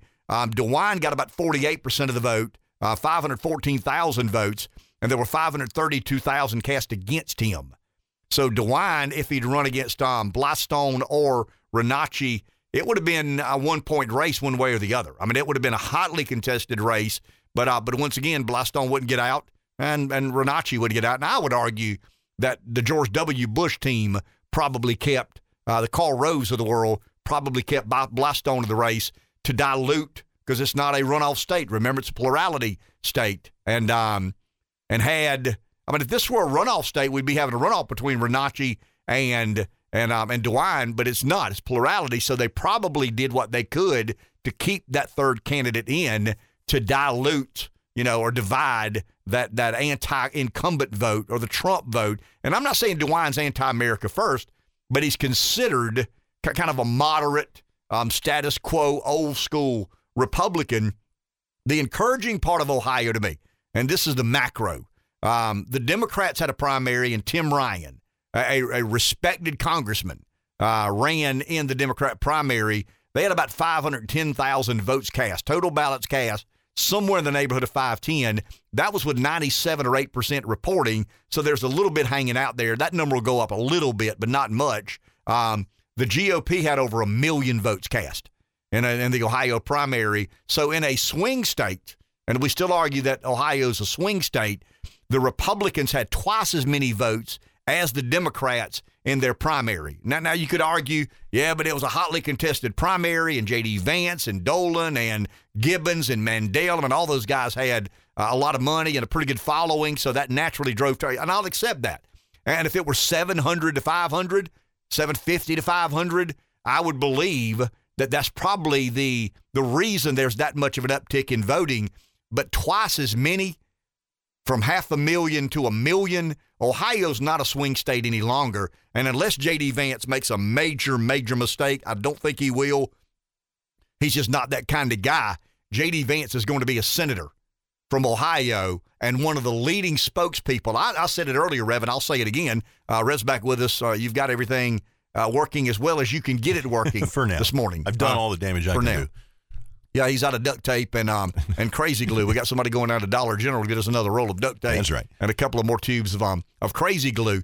But I said this morning that I think J.D. Vance could be the most reputable voice in the America First movement. DeSantis is the superstar. There's no doubt about it. DeSantis takes on Disney. DeSantis takes on wokeism. DeSantis takes on political correctness. DeSantis is kind of a, he's revered now as Trump 2.0, without all of the bombast. There's some of the bombast, not all of the bombast. There's some of the indecency, but not all of the indecency. In other words, he's watered down enough for a lot of people to say, I wouldn't have any problem voting for Ron DeSantis. I'm not voting for Trump. I can't stand much more of that. But I don't have any problem voting with Ron DeSantis. But I'm telling you, the guy that's going to capture the imagination of the America First movement is going to be J.D. Vance. Once that story becomes front and center, once again, a lot of Republicans had to be careful because it's a primary. And a lot of operatives and some of the consulting class, some of the donor class, they don't get that involved in primaries because you pick the wrong horse, you get to the back of the line, no matter how much money you got. A Mandel supporter who is a Republican supporter, is going to have problems breaching or getting through the gatekeeper to get to J.D. Vance. I mean, that's just the nature of politics. The loyalist will be rewarded. Peter Thiel is probably the most loyal supporter of J.D. Vance with $13.5 million. That gets you to the front of the line pretty quickly. But I just look at where the party is and where it appears to be headed. And last night, J.D. Vance. Now, if Oz wins in Pennsylvania, that's crazy. I mean, it really and truly. I mean, if Oz wins in Pennsylvania, then Trump is the absolute dominant force in Republican politics. If Oz wins in Pennsylvania, Trump has no choice but to run again in 2024. I mean, I think he's encouraged this morning by how well J.D. Vance did. I think we all expected, we all thought J.D. could win. I said it yesterday. You said I wouldn't be surprised if he won. You think he's going to win, but you wouldn't be surprised if he kind of lost in a close race. And that's exactly where I felt. And, I think that was a reasonable position to hold, but he gets 32%. The polling had him at 27. He gets 32. Remember what I said a couple of weeks ago, that a lot of the Trump bump seems to decline or be overstated or embellished, and that Trump bump, you're at 27. Yeah. Well, J.D. Vance is at 12. He gets the Trump endorsement. He goes from 12 to 21 or 2 in like overnight. And I told Rev, I said, he's not at 22. I mean, he's at 16 or 17. I don't buy that endorsement gets you from 11 or 12 to 21 or 22. And I think J.D. Vance did a lot of that himself. I think Peter Thiel's $13.5 million didn't hurt, for sure, getting the message out. What do we talk a lot about here with the Trump endorsement? It's not just good enough in a Republican primary to get endorsed by Trump. You've got to let everybody know you've been endorsed by Donald Trump. Somebody texted me a minute ago, what does this mean for the 7th Congressional District? Well, I mean, to me, it means a lot. I mean, it means Trump's endorsement matters. I mean, it still matters. If you're Tom Rice, you're trying to convince yourself, I would imagine that the Trump endorsement has waned. It's less effective today than it was when he was at the pinnacle. He was the president. And, his approval ratings are through the roof. I don't know that I buy that. I mean, the media narrative has been to try and convince us that Trump's support is waning. People are tiring of Trump. I think people are tiring of Trump. I don't think his support is waning. I mean, I really believe that. I think Trump is a guy that you get real tired of, and he wears you out, and you wish he wouldn't do these sorts of things, but you still, for whatever reason, have this loyalty. And it is a loyalty. It's a passion about getting that guy, or keeping that guy in the arena some way, somehow. So I don't think those are mutually exclusive of one another. I think there are a lot of people out there who are very tired of Donald Trump, but they understand the necessariness of him being involved front and center in some of these campaigns. So, yeah, I mean, I think what J.D. Vance did yesterday in Ohio is good for Russell Fry and bad for Tom Rice. Now, I don't know how that plays out. We got a debate tomorrow night. That'll be kind of the one of the first steps forward in getting closer to the intensity of a campaign. We're a month out? A little better than a month out. Yeah. I think it's June 14th. We're at May 4th. So we're 5.5, 6 weeks out from the election. Tomorrow, I would argue, is kind of the Kickstarter of the last 6 weeks of the campaign, last 5 weeks of the campaign. But yeah, if I'm in the Rice camp and I see what happened in Ohio, it's not a good day. Let's go to the phone. Who is this and where are you calling from? Bert Odom, how you doing? Hey, how are you? Good. Well, I'm better. I was in the hospital a couple weekends ago for double pneumonia and the flu. Damn, Vern, I'm sorry. So I've been down pretty much for a couple of weeks. Yeah, I hadn't listened this morning, Ken. I'm at work. But anyway, great day yesterday for the Republicans in Ohio. J.D. Vance in the Republican primary, I think they got almost 750,000 votes. And Tim Ryan only brought in, with him and the other guy, I think they only brought in about 400,000. Governor Mike DeWine, I think there was over 1 million votes cast in the Republican primary for governor. It was somewhere south of 400,000 in the Democratic primary. So it doesn't bode well for Democrats in Ohio, and probably doesn't bode well for Democrats all over the country about like things have been playing out, that there's a red wave coming and they don't know how to stop it. And yesterday went a long ways towards showing them that red wave is real. And yeah, there's going to be a lot of Republicans elected and a lot of Democrats unelected in November. Vert, from your perspective, you've got a good handle on the 7th Congressional District and the primary voters. That there was a suspicion that the Trump supported waned a bit. I think J.D. Vance polling at 26 or 7%, ending up at 32%, just obliterates that theory. I mean, it's, people may be tired of Trump, but they're still interested in him being involved in this. What do you make of J.D. Vance's performance yesterday in correlation with the 7th Congressional District primary? Well, when you look at 5 very strong candidates, and he outpolled all of them, I think 32 to 27 was his closest person to him, and all those were very quality candidates and stuff. And he polled that much, even though 5% don't sound like a lot. But that's a lot. That's a lot. Thousands and thousands of votes, and by 4 other very popular people in Ohio. So, no, it just bodes well. And Donald Trump, whether you like him, dislike him, or whatever, everybody knows he is the necessity that's going to save this country. He's already done it one time. And you're right, people may not like some of the things he does, but he's proven that he can save the country, and we certainly going to need saving in 2024. And then the start of it is November the 8th, and I think Donald Trump may not be on the ballot in November, but the people he's endorsing, they're going to be on the ballot, and I think it bodes well for Donald Trump, and I think it pretty much catapults him into announcing shortly after the November 8th election that he will be the candidate in 2024. And I think it's like you said, it's a necessity. We've got to have somebody that's going to turn the country around, and he is the only person. I think Mark DeSantis is a very quality governor and would probably make a great president. But we don't have on-the-job training coming up in 2024. We've got to have somebody that's already proven they can save the country. Thank you, Vert. Appreciate that. Glad you're doing better, my man. Appreciate you calling in. Yeah, J.D. Vance, when you say 32.2% and Mandel got 23.9%, you're saying, well, that's 8%. That's a lot. I mean, that's a lot. I'll give you an example. Vance got 341,000 votes. Mandel in second got 253,000 votes. So there's nearly 100,000 vote difference there from 341 to 253. I mean, that's a big number.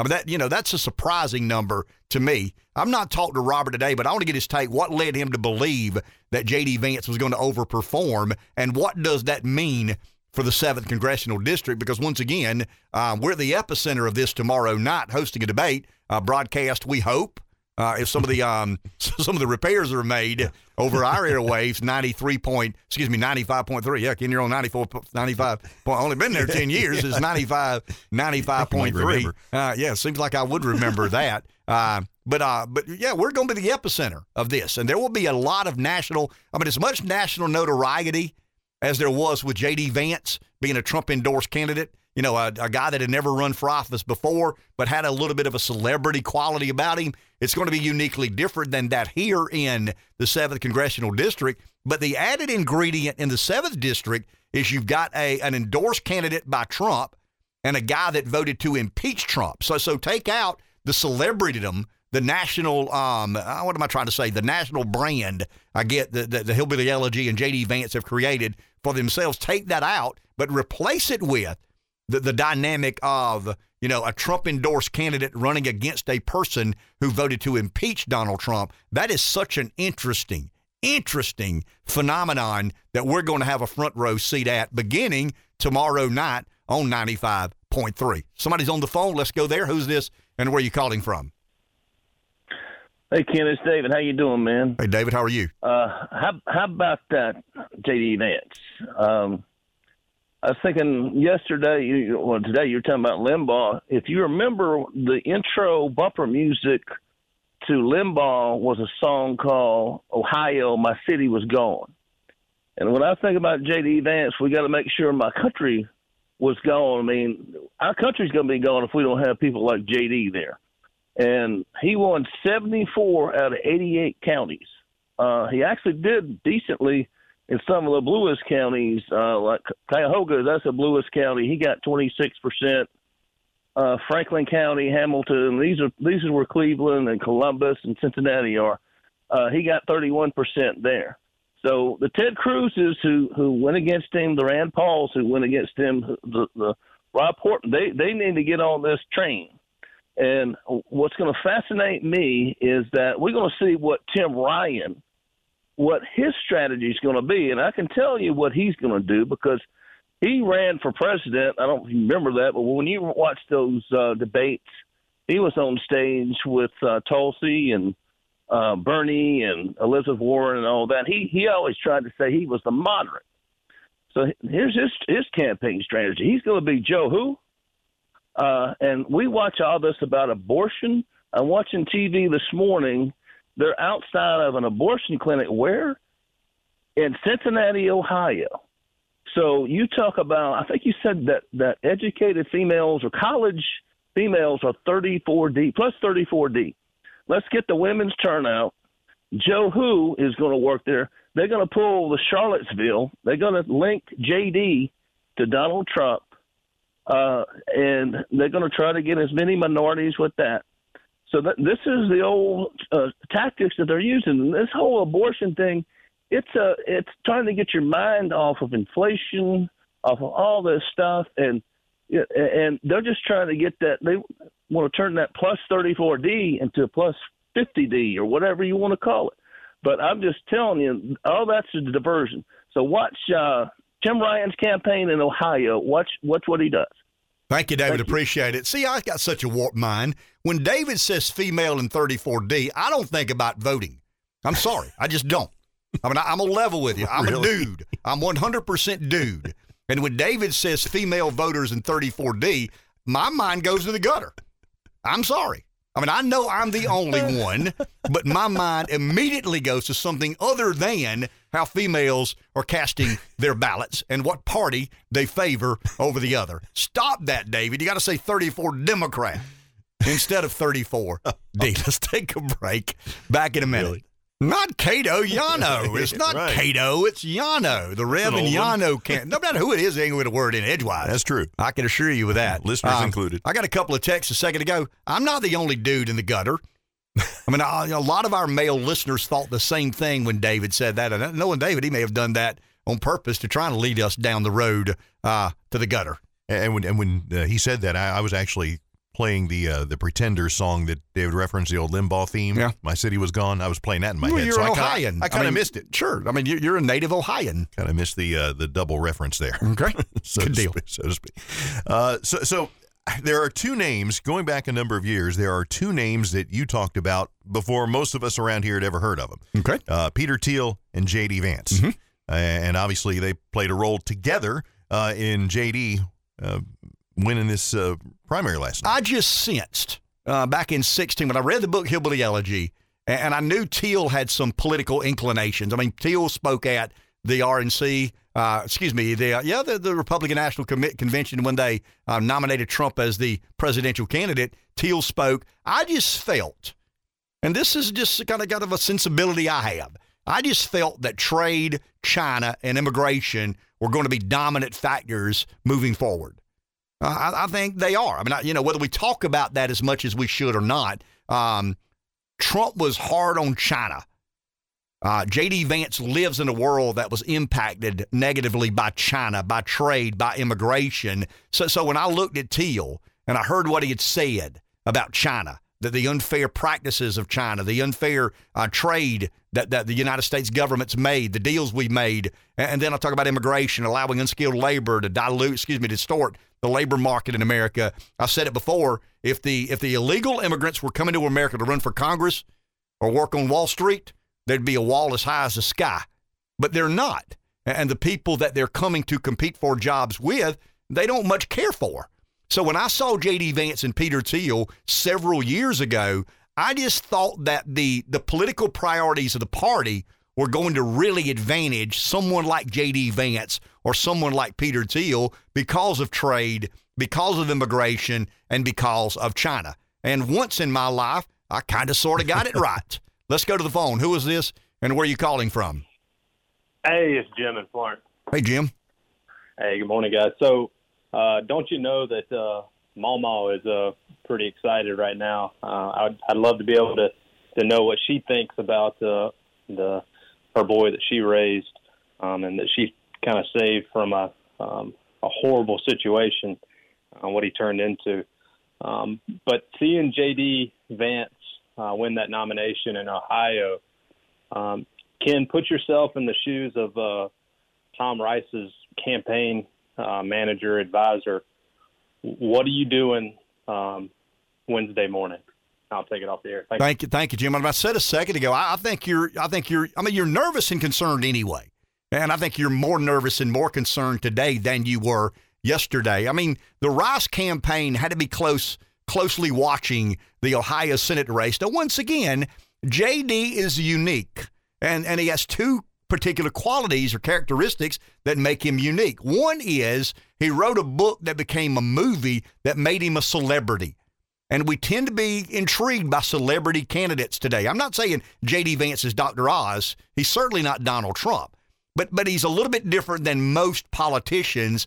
And Peter Thiel jumped on board, wrote a $10 million check to fund a super PAC that really was the impetus to get J.D. in the race. And he put another $3.5 million in. So there's, you got to be careful there. But it does. There is no question about it that Trump's endorsement, despite Thiel's money and J.D. Vance's celebritydom, he was still at about 12, 13, 14% of the polls, and he ends up at 32%.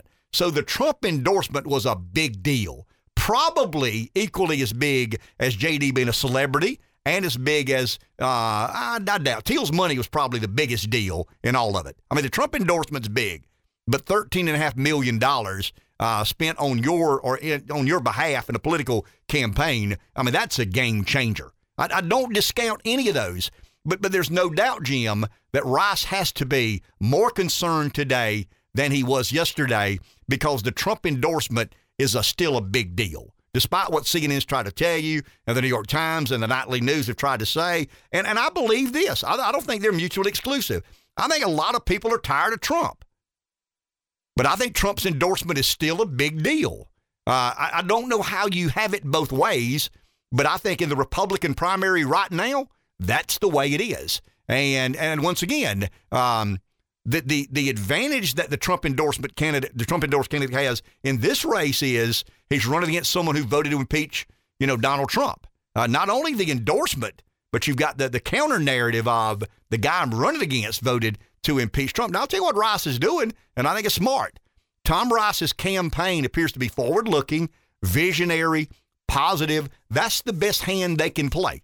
I mean, if Tom Rice called me right now and said, hey, I need advice on what to do from here, I think you own the vote of impeachment, the articles of impeachment, insurrection. I think you own that, and you defend that the best way you can. And I think you run a campaign that is visionary, that is optimistic, that is forward-looking, because that separates you from what happened. And, you got to create the mindset amongst the voters to try to convince them that, yeah, that happened, but look at where we're headed. Now that's complicated, but that's sound political strategy. Who is this, and where are you calling from?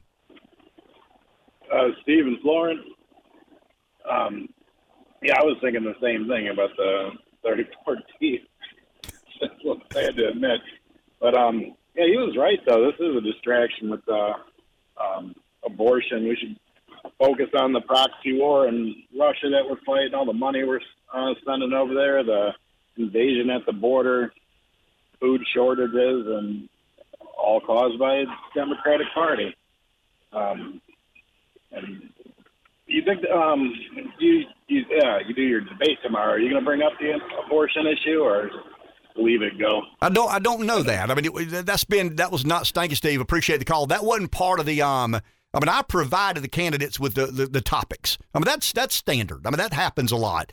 Presidential debates they'll have one on domestic policy and another on foreign policy. Now we'll deviate there, but I've given all the candidates the categories of which we'll cover. But the issue with abortion, the leaked document, the leaked opinion was not revealed or disclosed when I provided those questions to the candidates. I don't want to spend a lot of time tomorrow night talking about abortion.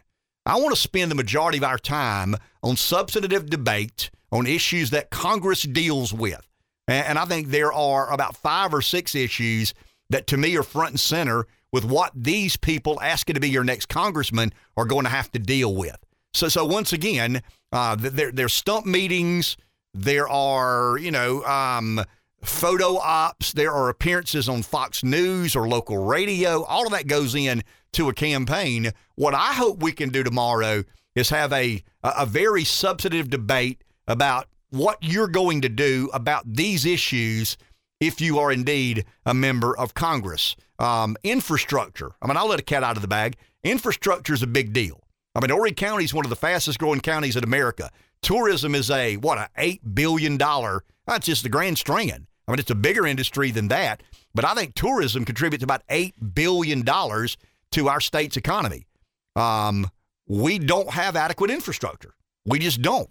It's the only tourist destination that does not have interstate access. But I'm not going to simply ask, do you support or not I-73? I think the answer is, we got to create a little more complication in that question, and it's not going to be yes and no answers. And I do think there's some dynamics in this debate that are going to be very interesting. I think if you believe, and I don't know, I've not seen much polling. I saw a couple of polls a while back. I've not seen any recent polling here, but I got to believe after Ken Richardson being on our show earlier this week that he believes he's running against Russell Fry. That's the way it sounded to me. It sounded to me like everything he's going to do is convince people who don't want Rice to go back that despite Trump's endorsement, I'm the better candidate. So he's kind of I don't want to say punching up, but his animus or his not his anger, not his frustration, his political prioritizing has to be Russell Fry. All of these guys are trying, and ladies are trying to figure out a way to get in a runoff with Tom Rice, with Congressman Rice. And I've heard others say, well, why do you think Rice will be in the runoff?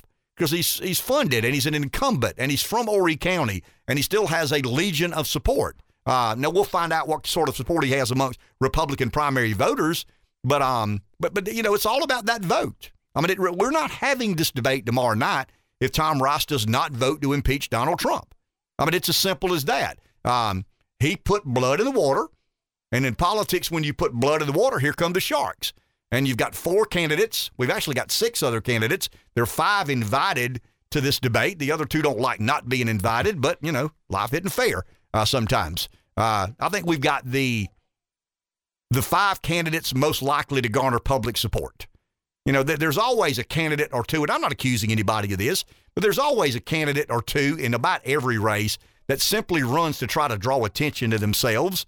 And those sorts of candidates, I think, are more harmful to the discourse than helpful because they're not in it to be a congressman. They're in it to promote shamelessly themselves. And those sort of candidates, to me, just don't add any value to the debate, to the issue at hand. And I think whomever decided these 5 candidates, these are probably the 5 candidates that, if somebody would have said choose 5 candidates, I would have probably chosen these 5 candidates. If somebody had told me to choose few or 4, one would have been left off. I'm not going to disclose who that would have been, but one would have obviously not been included. I think the Myrtle Beach debate is only going to consist of 3 candidates. That is Congressman Rice, Trump-endorsed Russell Fry, and Ken Richardson, if I'm not mistaken. But yeah, you'll have a chance to listen on 95.3.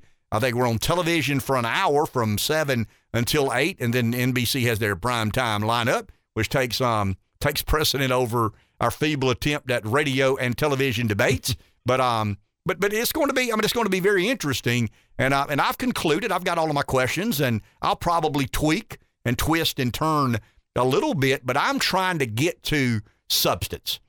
I want these 5 candidates who are asking for your support to go to Washington and be a member of Congress to explain in specificity why they believe they're qualified. And I think addressing these concerns and issues and questions will prove to the voters and the listeners and the viewers if they are or if they are not. 843-661-0937. Let's take a break. We'll be back in just a couple of minutes. This is a terrible day to do this with all the uncertainty we have about the phone lines and computers and network and how many of you are listening and the streaming and the different markets we're in. But we're going to do it anyway. We felt it was important for you, our listeners, to be included in this debate. And it's a partnership between Francis Marion University, WMBF, and community broadcasters. Everybody got basically some extra tickets. We've got certain sponsors. We've got certain supporters that have been very, very, very gracious in kind of what we do here. WMBF has similar, people that support their enterprise. Francis Marion University is no different than that. So FMU, WMBF Community Broadcasters, we kept a few tickets, but we felt it was important for you, our listeners, to be included. So here's what we're doing. Today's a lousy day to do it because of the uncertainty of the phones and can you get through or not. But the first caller at 843-661-0937 this morning of you, our listeners, you can receive a couple of free tickets to the debate tomorrow night at the FMU Performing Arts Center. First caller to 843-661-0937. If these phones work, and they've kind of, they're hit and miss a little bit. They're working this morning. But if you're out there listening, call 843-661-0937 if you want to go to debate. I mean, don't get them and sell them for $1 million each like Springsteen tickets at Madison Square Garden. Mike will get your call. He'll get all your information, and we'll set you up. And we've got a couple of other sets that we'll give away. Maybe another set later today, and a couple of more sets tomorrow, the day of the debate. But we got all these big shots that support community broadcasters, big shots that support WMBF, and big shots that support Francis Marion University. But we know the world's not full of big shots. And there are many of you out there that have been so gracious, so kind, so supportive of what we do here that Rev actually felt it was important that we reserve a handful of tickets for our listeners. So starting now and through tomorrow, we've got, 6 or 8 tickets, somewhere thereabout. And at the appointed hours, we'll give the number, and we'll say the first caller to this number receives a couple of free tickets to the debate tomorrow night. And the tickets that were available, they were free. I mean, there were no charges for the tickets, but the ones that were available publicly that went online on the Francis Marion University Performing Arts Center box office, they went very fast. They did. And so that's why, we have these, and we will, like you said, throughout the rest of the show today and tomorrow, give some away. And if the phones aren't working, we apologize. We're just in a state of flux here this morning, but a couple of tickets we're going to give away, and we're going to give away another couple of tickets in the next hour, and we may try to give away a couple of pair again tomorrow. But the debate is tomorrow. It's kind of an interesting moment in this show's history. I mean, we say and do nonsensical things. We're very informal. We're very unrehearsed. What you see is what you get. It's kind of what we pride ourselves on. But tomorrow night's a different animal. I mean, you've got 5 individuals that have declared themselves candidates for Congress, and that's serious business. And we're going to treat tomorrow night in a way that you don't normally see us treat particular. I think you're kind of interested in, okay, so you take this fun and games hat off and put this very serious hat on. Mm-hmm. That's different. That's odd because I don't live in that world any longer. I'm trying to think of, I've moderated a few debates, but they weren't really debates, more public forums. This will be a full-fledged congressional debate that requires and deserves serious on consideration. Stage with podiums and television cameras. Lights and cameras and timing and stage managers. When Rev said we had stage managers and earpieces and timing, I said, I don't want to do this. I like doing it the way I want to do it. Now we got 4 or 5 people telling me what I got to do. And I don't do good when people tell me what I got to do. Hey, couple of tickets, phones ringing like crazy, and we'll give away another couple in the next hour. Back in a minute. We're going to make Mike's life even more miserable in this last hour today. Rev says we've got 2 pair of tickets that we can give away in this hour. So at the appointed hour, when we say, don't call now unless you want to go on the air. But at some point, we want you to call to go on the air, express yourself. So we can agree or disagree. But at some point in time during the next hour, we've got 2 pairs of tickets that Rev is going to allow us to give away. And once again now, Rev, I'm not altruistic. I'm in it for me. Rev's one of these kind, generous souls that wants to look after our listeners. You're too kind. So he says that we've got a few extras here held back. And what we did, guys, we were allotted a certain number of tickets because we are a kind of a part of the host team. Us, the television station, and Francis Marion University, and everybody had certain groups they wanted to take care of. Ours were our sponsor. We've got a lot of people that have been very gracious and supportive of this feeble attempt at Radio Brilliance. But Rev said, man, we can't leave the callers out.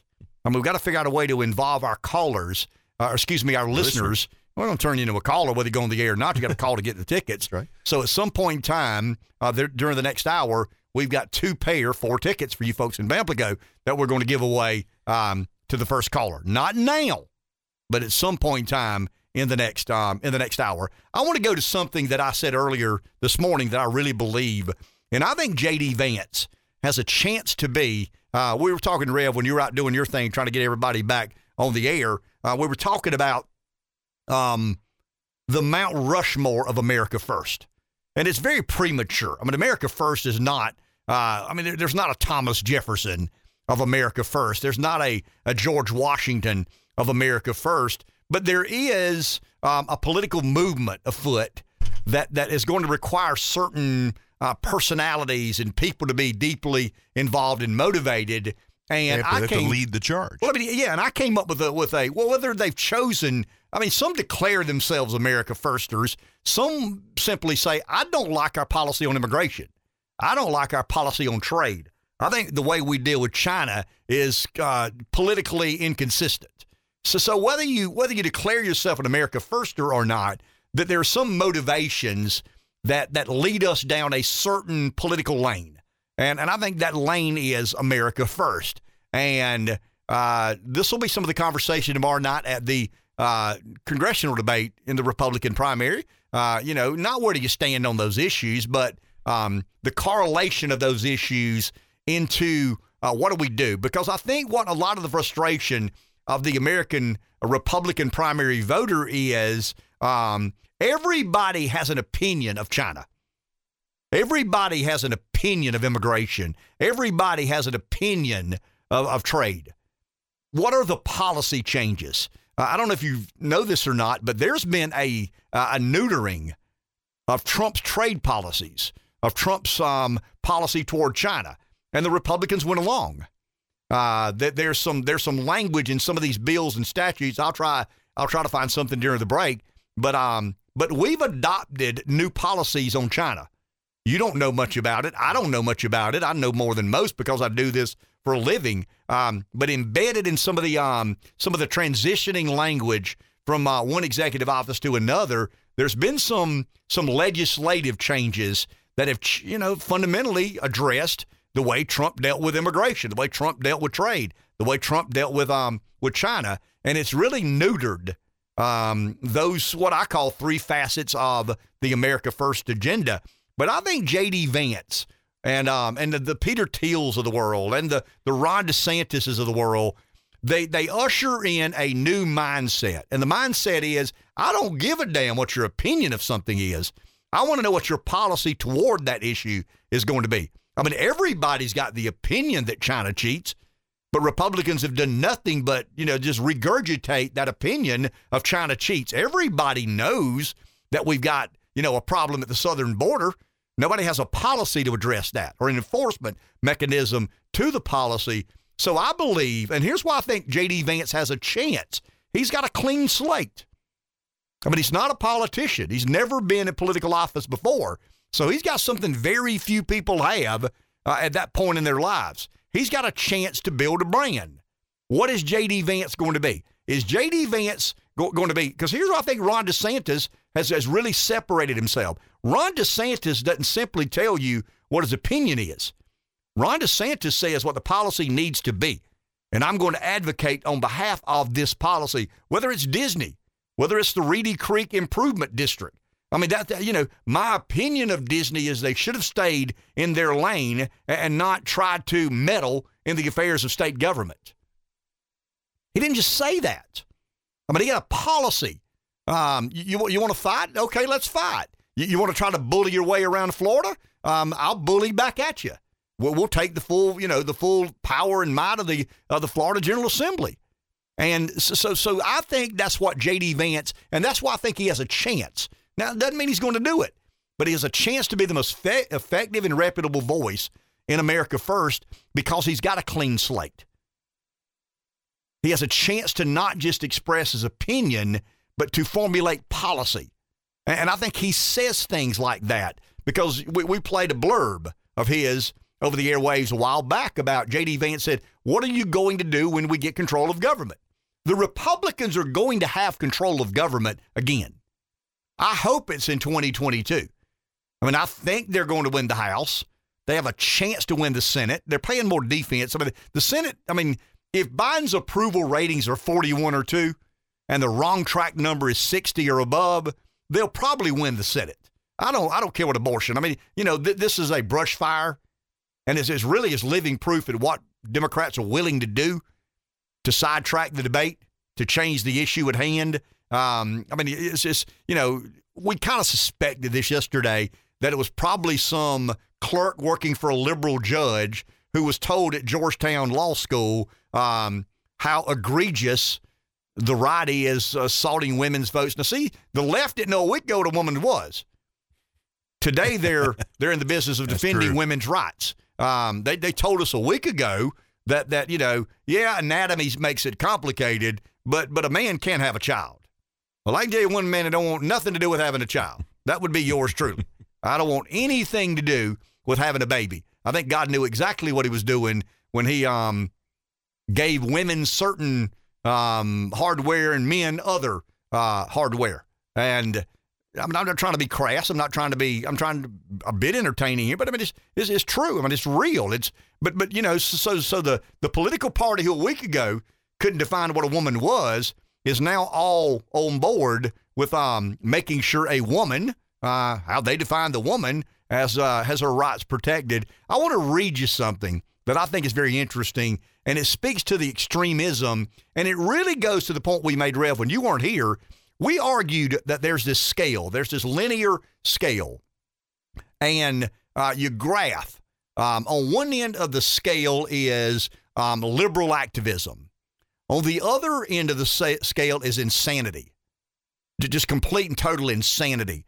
And at some point in time, liberal activism becomes, let's say, mental distortion.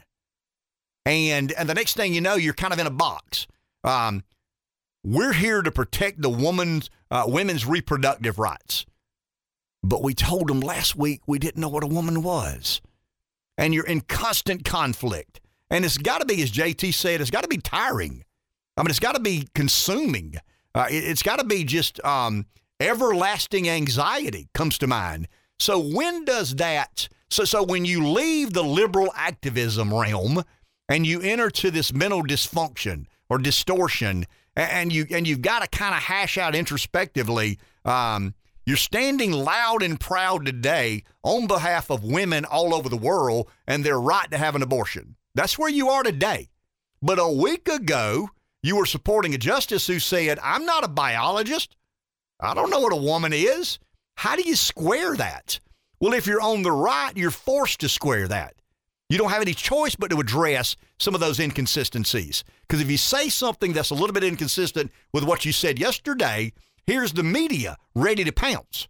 Here is Twitter and Facebook and all these tech companies and all these media forces. That's not what you said yesterday. But when you're allowed to get by with saying things that are completely and totally inconsistent with one another, but nobody holds you into account, you get this, I don't know, Rev, this personal comfort, this internal comfort. I can say, remember the Saturday Night Live skit? I'm in the Liars Club. I'm president of the Liars. Yeah, that's the ticket. That's the ticket. I'm president of the Liars Club. And that's kind of where the Democrats have gotten themselves. We don't know what a woman is. I'm not a biologist. And the next day you're called, you're demanded, you're commanded by your leaders to defend a woman's right to have an abortion. Well, which is it? Do you know what a woman is or do you not? Are you really here to defend a woman's right to a reproductive, a reproductive health? I think that's kind of the catchphrase. It's kind of unusual, some of the terminology and verbiage they've used when going down that road. But when you're in constant conflict with yourself, but nobody challenges you, and nobody says, "Hey, man, hey, ma'am, you said something different yesterday. What's up with that?" You can rest assured that if you're on our side of the political debate and you say anything that it was remotely inconsistent with what you said yesterday. I know this from personal experience. I mean, I have listeners who challenge me, and good for you. I mean, keep challenging. That holds me into account. I mean, I had said text and we've had calls. Hey, last week you said, or the week before you said, it's kind of a moving target when we do this every day. I mean, things evolve, things change. We think J.D. Vance can win, and then we don't. We think Trump's endorsement means this, and then we don't. But we don't make these fundamental misstatements that conflict and contradict one another. And the left does that over and over and over and over again. So one day we're trying, it takes a biologist to define a woman, and the next day everybody on the left knows exactly what a woman is and what her rights should be. And the absurdity of that, and I think JT's onto something. I called it mental illness or some sort of, I don't know, self-created or self-perpetrated insanity. But it's probably, I mean, he actually went to a psychology site, and there's a condition called mental dysfunction, and that's kind of the point that there's a dysfunction internally going on when you're always saying things that conflict or contradict themselves, but you don't have to take it back because nobody challenges you on what you said. I want to read this real quick.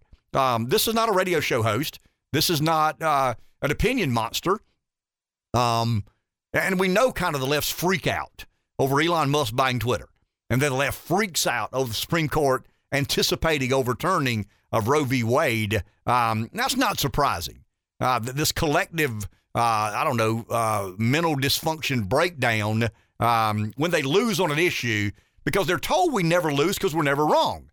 I mean, you can require a biologist to define a woman one day, and you can be an advocate for women's reproductive rights the next day, but because we can have it all the ways, because we own academia, we own the media, and if we could only shut down, those radio show guys in Fox News, we'd really have all the wind to our sail. But Senator Ed Markey from Massachusetts tweeted this yesterday, and I want to read it verbatim because once again, this is not a radio show host. This is not Don Jr. This is not Dave Chappelle, who got attacked. If I'm not mistaken. On stage. Yeah. It's okay to get attacked if you're not at the Grammys or not at the Oscars or whatever the award show. It's only a moment that we all have to be concerned about when it includes some of the highfalutin, high and mighty la-di-da of American society. But Ed Markey tweeted from his Senate Twitter account. You ready? And this is, guys, this is a duly elected member of the U.S. Senate from the state of Massachusetts. One of our owners reside in Massachusetts. I doubt he voted for Ed Markey, knowing Bruce Mittman. You guys have met Bruce Mittman over the airways a time or two. I call him the last conservative in Boston. He says, no, there's 3 or 4 of us, but not very many. But Senator Markey says, and I quote, I mean, this is verbatim. You ready? A stolen, illegitimate, and far-right Supreme Court majority appears set to destroy the right to abortion, an essential right which protects the health, safety, and freedom of millions of Americans. There is no other recourse. We must expand the court. That's a 3-year-old. I mean, that's somebody who didn't get the double scoop of ice cream, so they dropped the single scoop on the floor in protest. And then they lay in the floor of the Target and turn in circles and embarrass all the adults around them, whether you're their parent or not. Everybody's embarrassed when a kid behaves that way. I almost said shows your ass that way. But I didn't. But they did. But behaves that way. So he uses these words, stolen and illegitimate. Read those words carefully. What does Markey mean? The current conservative majority of the U.S. Supreme Court were appointed by somebody who, I don't know, a third of the country believes leads a cult. It's kind of a cultist. So in essence, what Markey is insinuating that the cultists stole the election, the cultists are illegitimate, and Gorsuch, Gorsuch, Barrett, and Kavanaugh are only on the court. They're illegitimately on the court. They stole the. I mean, if Trump had said something like that, if anybody on our side had tweeted a stolen, illegitimate, far-right Supreme Court. I mean, imagine Senator Lindsey Graham saying this morning a stolen, illegitimate, and far-left Supreme Court majority appear to ready to destroy the right to an abortion, an essential right. I mean, imagine the outcry. But there's a celebration. I mean, he'll get an award for saying this stupidity. And I think, if there's a legitimate media and somebody other than, I'm talking about the radio shows, they say that to provoke, to, to create conflict and get listeners and viewers and readers and subscribers. I mean, it's kind of the business model that works in today's world. But just imagine a media that will never challenge Ed Markey on saying a stolen and illegitimate Supreme Court. Forget the far right. I mean, it's not a far right court. It's a right of center court, and it was appointed by. In other words, I guess the takeaway, the single sentence takeaway, could be the cultists overturned Roe v. Wade. Because Trump, the only way Trump became president was to become a cult leader. And the dummies, people like me and you, we fell in line with the cult. We joined the cult. So now we're cultist in nature. So our cultist actions, our cultist inclinations led to an American president that was elected not because he's a guy who had different ideas and different approaches and would maybe break some dishes, maybe overturn the apple cart. No, it was all about a cult. And the cult makes it stolen. The cult makes it illegitimate. And the cult led to 3 Supreme Court nominations being on the Supreme Court, and all 3 are in agreement that it's time to overturn Roe v. Wade, not because, I don't know if anybody has said whether they oppose abortion or not. I don't know if you saw this or not, but Susan Collins said that Kavanaugh and, not Barrett, Kavanaugh and Gorsuch misled her by saying that Roe v. Wade was settled law. Well, everything that comes to the Supreme Court is settled law. It's your job to leave it settled or to unsettle it. I mean, that's why it comes to your doorsteps. That's the reason we have the last quarter of the game, the last chapter of the book, the last inning of the baseball game. That's why we have a Supreme Court. So everything is settled when it gets there. You either leave it settled or you unsettle it. And in this particular case and situation, the Supreme Court chose the stolen, illegitimate Supreme Court and far right chose to decide in opposition. And once again, we don't know if this is true or not. Now they've authenticated the draft opinion as being real. I mean, Robert said yes, it's his. I mean, it's not fake news, so to speak. And but it hasn't actually come down as a decision yet. Here's what I understand. I asked a buddy of mine yesterday, a lawyer. They have the hearing and the proceeding. A couple of days later, they vote. And then they begin preparing whatever remarks they want to include as the record. But they vote about 3 or 4 days, maybe a couple of days after the hearing. They just give them that period of time to make sure they speak on the record as they choose to speak, whether they dissent or in the majority. Take a break. Back in a minute. Give away a couple of tickets. Yeah, let's do that. Here in just a couple of minutes. Let's do it now. Yeah, let's do it. Mike, let's do it now. First caller to 843-661-0937 wins a pair of tickets to tomorrow's congressional debate at the Francis Marion University Performing Arts Center. 843-661-0937. Back in a minute. 843-661-0937 is our number. So the winner is Russell Martin. Russell Martin. 2 paired down. Got another pair we'll give away before the end of the show. May give away a couple of pair tomorrow to our listeners. Now, if you're a big shot and a listener, that's okay. The big shots we think have already been taken care of. But if you're a big shot who listens, we certainly don't want to diminish your big shotedness. So this is not an insult. I don't know where you're going with that. I don't have any idea where we're going. David got me goofed up with that right. Well, that remark he made much earlier, but I know I'm not the only one because I've been informed that I was not. Opinion of or policy toward. I mean, how many of us are frustrated? How many of us Republicans are tired of hearing what the opinions of our elected leaders are on immigration and trade and China and whether it's non-interventionism or not. And I can tell you this, guys, we've not talked much about this, but we are slow walking ourselves into a world war.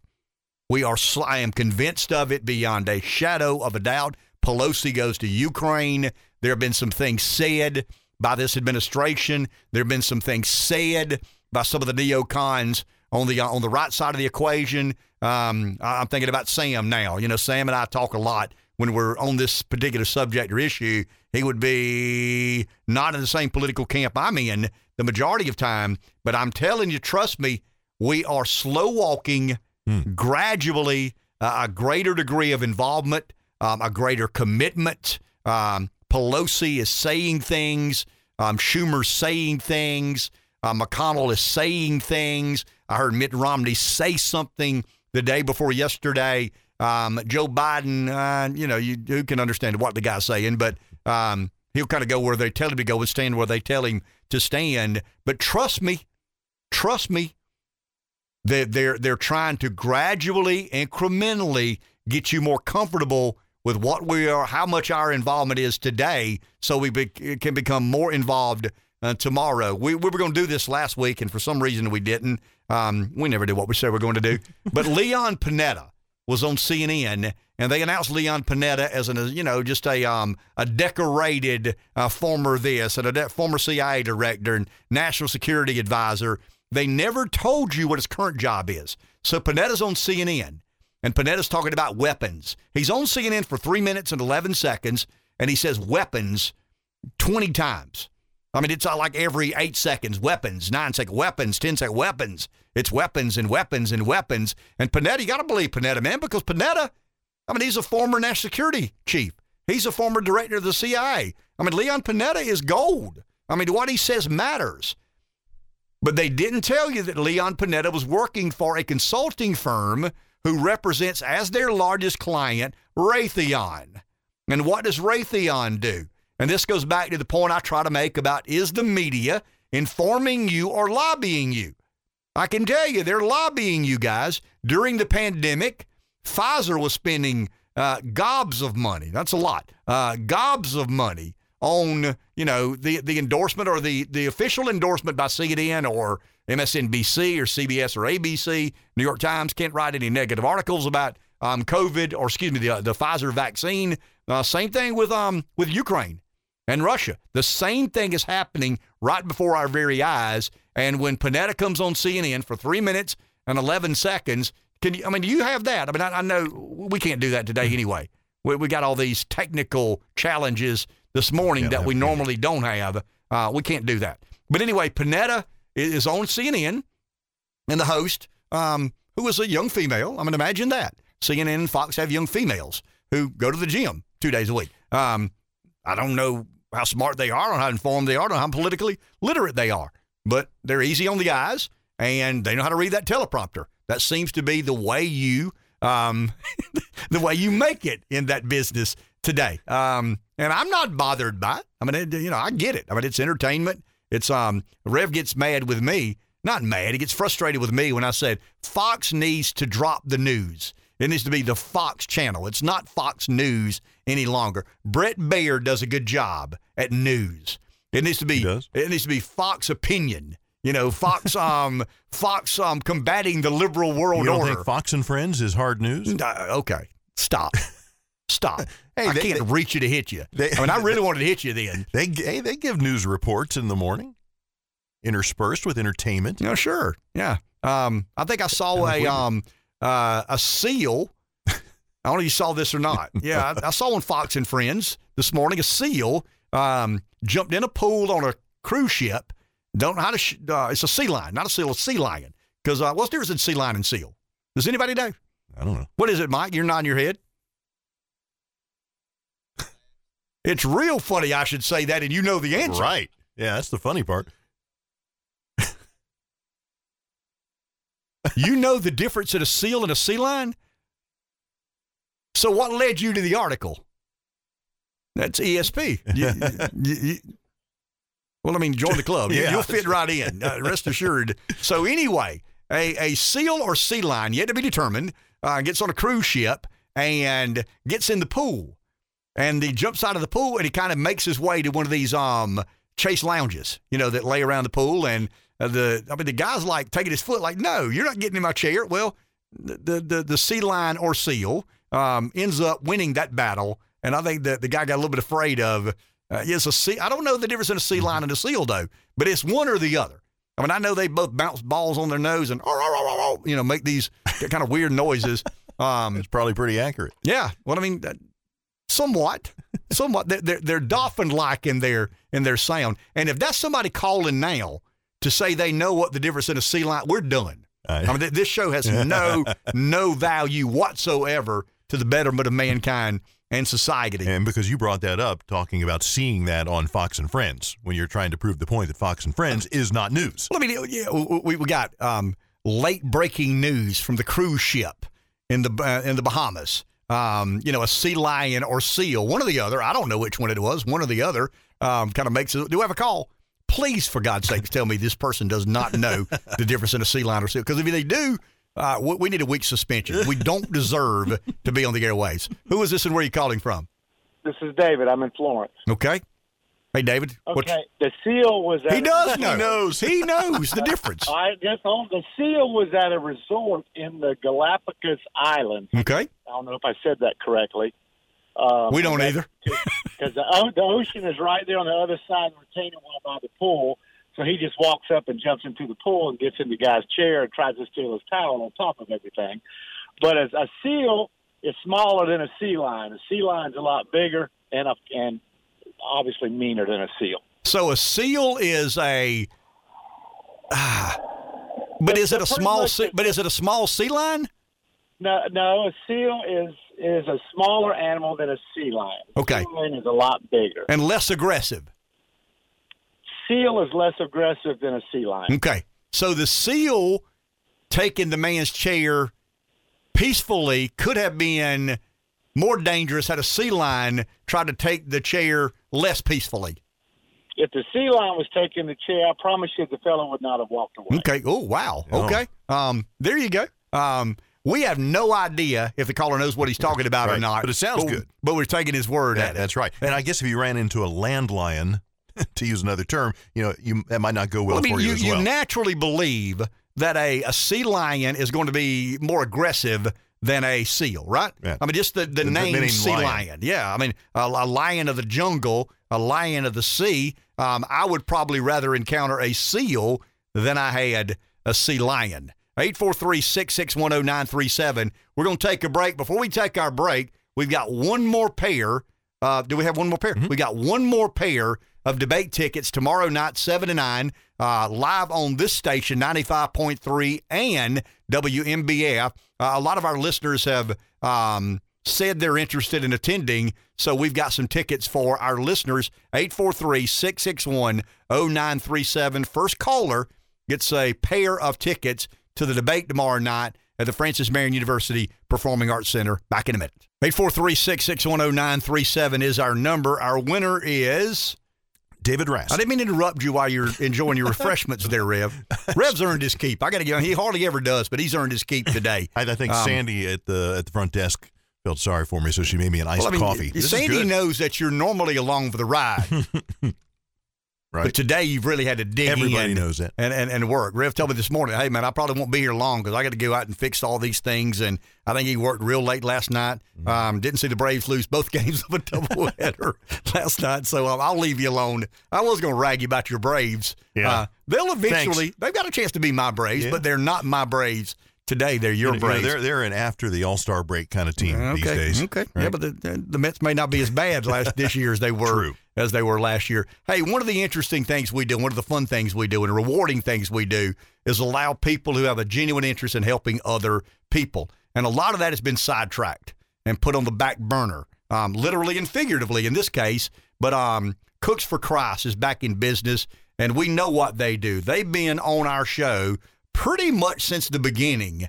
And you folks have been so kind, so gracious to support what they do. Beverly McKee is here with us this morning, as she has been, except for the last couple of years. You said it's been about 2 years since you guys. Yes. And Beverly said I look older. She didn't say older. She said look different. No. She almost said older, but then she said different. You look down there. You go. Not I said different. I got a haircut and my nose is all burnt up from too much sun this Saturday at the beach. But you guys are back in the business of finding and identifying people that need help and soliciting support on these chicken bog benefits. So what is?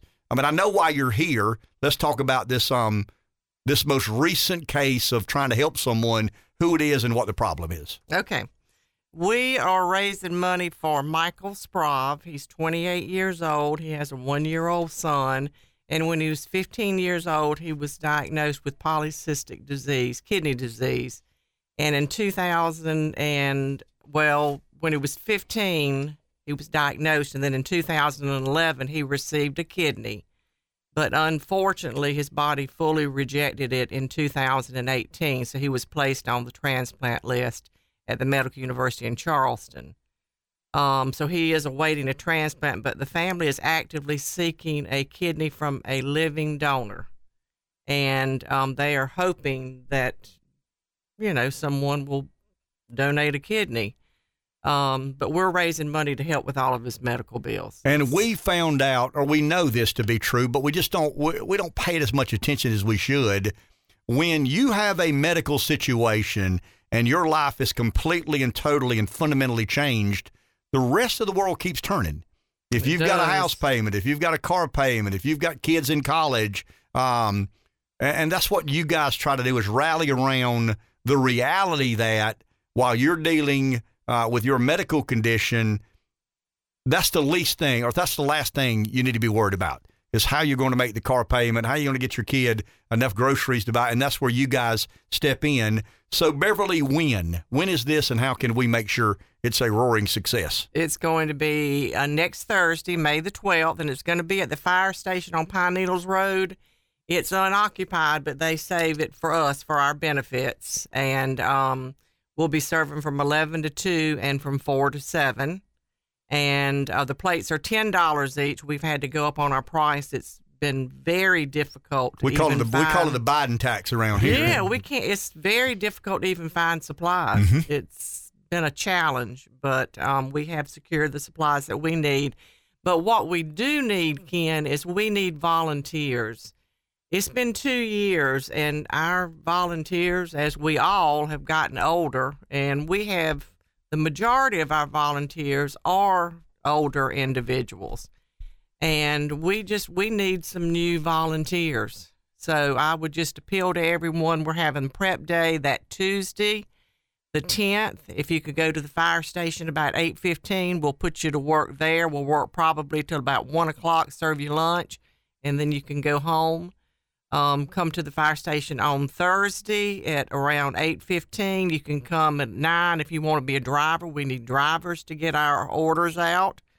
So I'm just appealing today for the community's support. And people have got we get in a cycle, we get in a routine, and that routine is broken. And very often we don't go back to I think there are a lot of people that are inclined to help. They just kind of got sidetracked by the last 2 years being just fundamentally different than the way we lived up until then. You talked about drivers. So if someone wants to order multiple plates, is there a number they can order? Is there a phone number they can reach someone at? In other words, if you're at a business and you want to buy 10 plates or 20 plates or 30 plates and you need to have them delivered, help me with that. Okay. Well, you can just call me at 843-229-0348, and I'll complete a delivery form for you, and we'll get it into the system. And they need to do that by when? When do they need to let you know by? They need to do that by Tuesday the 10th. Okay. So Thursday the 12th at the West Florence Fire Station. They've moved the fire station, but you guys are still going to occupy the former place. It'll be where it always has been. Always has been, okay, yes. Lunch served from 10 to 2, dinner from 4 until 7.